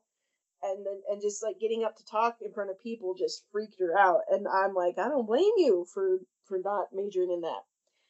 So meanwhile, this man named Kyle, who is a former colleague of Violet's dad, and just a few years younger than her dad. Anyway, he, the dad calls Kyle and says, hey, because the dad is like working on some real estate stuff. He's like, hey, I've got this building I want you to come work on. Like you'll be the foreman and the contractor and all this stuff. And I've got a great program manager. And so Kyle is like in his 40s. And he's like, fine, I'll come work for you. But he lived in the city and he did all the high powered city life stuff. And that drove him, to a mental breakdown. So now he lives up in Maine and works on his cabin. But then his friend said, oh yeah, come back and work for me. So first day back, Kyle runs into this pretty girl who he thinks is in her mid-30s, and they get talking and everything, and they're going the same place. And it turns out that her dad, that she's Violet, and Kyle, and she's the program or the project manager for this remodeling, and Kyle is the foreman. Kyle is her dad's best friend, and that's his daughter, and he was like this close to asking her out. So it sounds like a really bad Hallmark movie. It kind of could be, it kind of does have that Hallmark vibe to it, and maybe I was just in a really good mood for that kind of thing. But I really enjoyed it. I loved the writing. And it wasn't like, ooh, we're going to be creepy, and here's this older guy who's creeping on this young kid, because it's like, no, it's not written that way at all. And you kind of have to continually remind yourself, like, she's 20, 25, 26, but she acts like she's in her 30s. So it doesn't, so the relationship isn't squicky, the relationship isn't freaky. It's only freaky when they're like, wait, you're my dad's best friend, and you're this much older, and blah, blah, blah. So anyway, I don't know. It was just one of those things. Like I need, I wanted to try something a little different with my romance reading, and you notice that yes, I read a lot of things that have a love story to it. That's my thing. That's what I like, and more often than not, it has a fantasy vibe to it. But there's also stuff that's straight up. And usually, I don't do contemporary romance. Sometimes the contemporary romance, I'm just kind of like, ugh, no, it's too realistic. I hate it. Or it's the female main character is just way too girl boss and gonna cut the guy's balls off until she falls for him or something. Like, I can't stand that. I cannot stand that trope at all. And Violet in this book, she kind of starts out that way, but then people start telling her, look, you gotta chill out. You cannot work 24/7. What is your social life? What is your life outside work? And she realizes, oh, I don't have one. But it's like, but you need to find a work-life yes, balance. And she's the only one who thinks that what she's doing is a good thing. So it's not like anybody's standing over her like, no, you got to work. Well, her dad kind of does, but it's more encouragement that she takes the wrong way.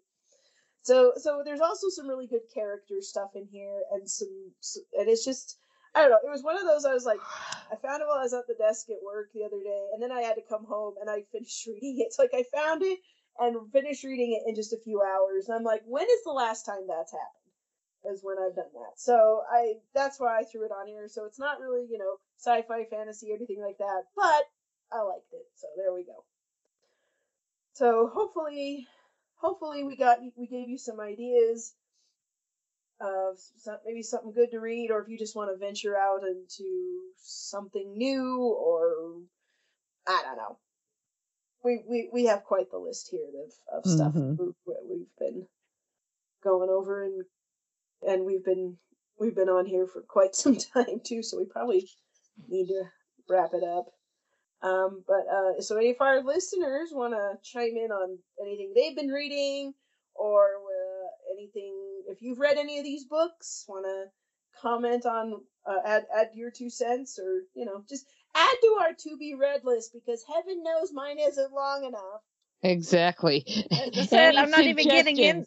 It's like I've got 2 that are in progress, and like I said, I just picked up like 2 books that are like fun for reading for me, that a couple of memoirs, and then I picked up a couple more things that are going in the are my ever growing, again, taking up way more than one shelf on a yes bookshelf of books related to stuff for the nonprofit. So it's like just going and going. But yes, so talk about your favorite books that you've read in the last, I don't know, 2, 3, 4, 5 months. Yeah. Plus all the ones that are on the list. I can hear you now, Shalane. Yes, the Twisted Disney stuff is on my list. Working on it. Yes. But yes, so send us feedback. That's what I'm getting at here. Our email address is 5ishfangirls@gmail.com. You can also go to our website, which is the5ishfangirls.com, and you can leave a comment there, or go to our social media, or Facebook, Instagram, YouTube, and we'll read comments like left there like we do feedback, so that's awesome. And you can also find our show notes at our website, so all of these, well, yes, they'll be linked in some capacity, whether it's on Amazon or Goodreads, so you can find what you're looking for. You can also visit our merch shop and our Patreon if you feel so inclined as to support the podcast in a financial way, which does help us keep our costs down and such. So that is always appreciated. So thank you for that, and just thank you for listening and sending feedback and all those other fun things that we do as a podcast community in our audience. And we're just grateful that you all are out there. So yeah, hope you enjoyed this gushing over books, and I was good. I didn't even bring up the picture books this time. Say we didn't even talk about your husband's work. That's although right. it's been brought up before. Let me plug this really quick. Yeah. Okay, it isn't out yet, but Jared got by Amazon. He was one of the ones tapped to do their. They call it audiobook AI, but it's really a glorified voice to or text to voice. So he is in the process of getting all of the Morgan Black series put up into audiobook, which will most likely be through Audible because it's an Amazon thing. He's almost done with doing the first book, and then he's got to make some changes to the ebook, and it's a bit of a process. But it's like in the program is sort of in a beta stage. He just because he's got so many ratings and sales, which I'm like, yes. So he's getting those put up in audiobook. Hi, Jared. And we're talking about your audiobooks. Yes. Big thing. Remember, if you buy the ebook, you get the audiobook for $2. Yes. So if you bought once the audiobook is live, if you have bought the ebook, the audiobook will only be $2. So nice. And it actually the voices, because we've been testing them out, the voices are actually pretty good. It's like and like I said, I'm a big audiobook reader, so I'm listening to them like, yeah, that isn't going to annoy me, or that sounds like it would be, Morgan's voice. So anyway, so plug that real quick. Jared's books are amazing. They're awesome, and they're going to be an audiobook soon. The first one is almost done, so that it's a bit of a process because you have to go through and make sure that it pronounces everything correctly and a bunch of other stuff. So anyway, so there's that. Thank you for the reminder because I was going to plug that and I forgot in the news. And then Lottie came in to say hi. So we're almost done. Of course. All right. So anyway, hi everybody. We're almost done. Promise. You have to plug all the things. So yeah, if I talk too much lovey-dovey romance stuff, well, there's some space pirates that you can. Yeah, there you go. Yes. Go dive into with Jared's work. You take care of the lovey-dovey side, and the hubby takes care of the space pointy slashy stuff. Yes. Exactly. So The Long Black by J.M. Andrew Worden. If you are not familiar, that is the book. And yeah, the last name is very long, but you'll probably notice it. Yeah, get there, or we can link to it. But yeah, the audiobook is not up yet. He is still finishing it up, but it will once he's done. It's going up, so it should be within the week. If you are interested in the audio version of that one.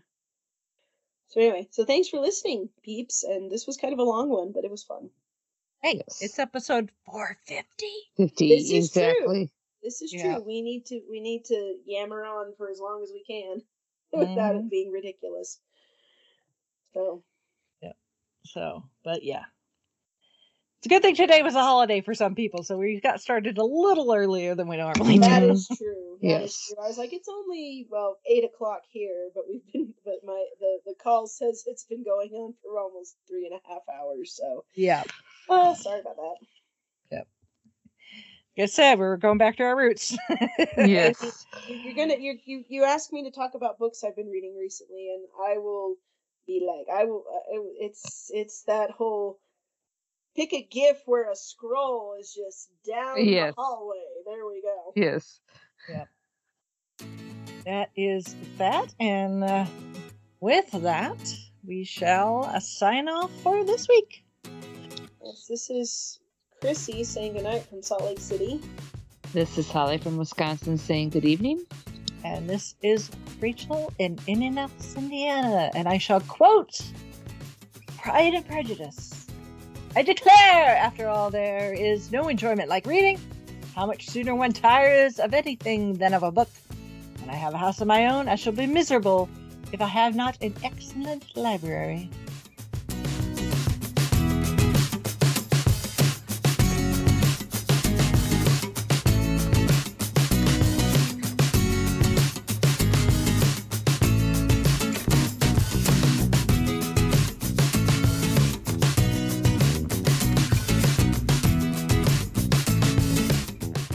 Thank you, our Five-ish fam, for joining us on this week's geeky journey.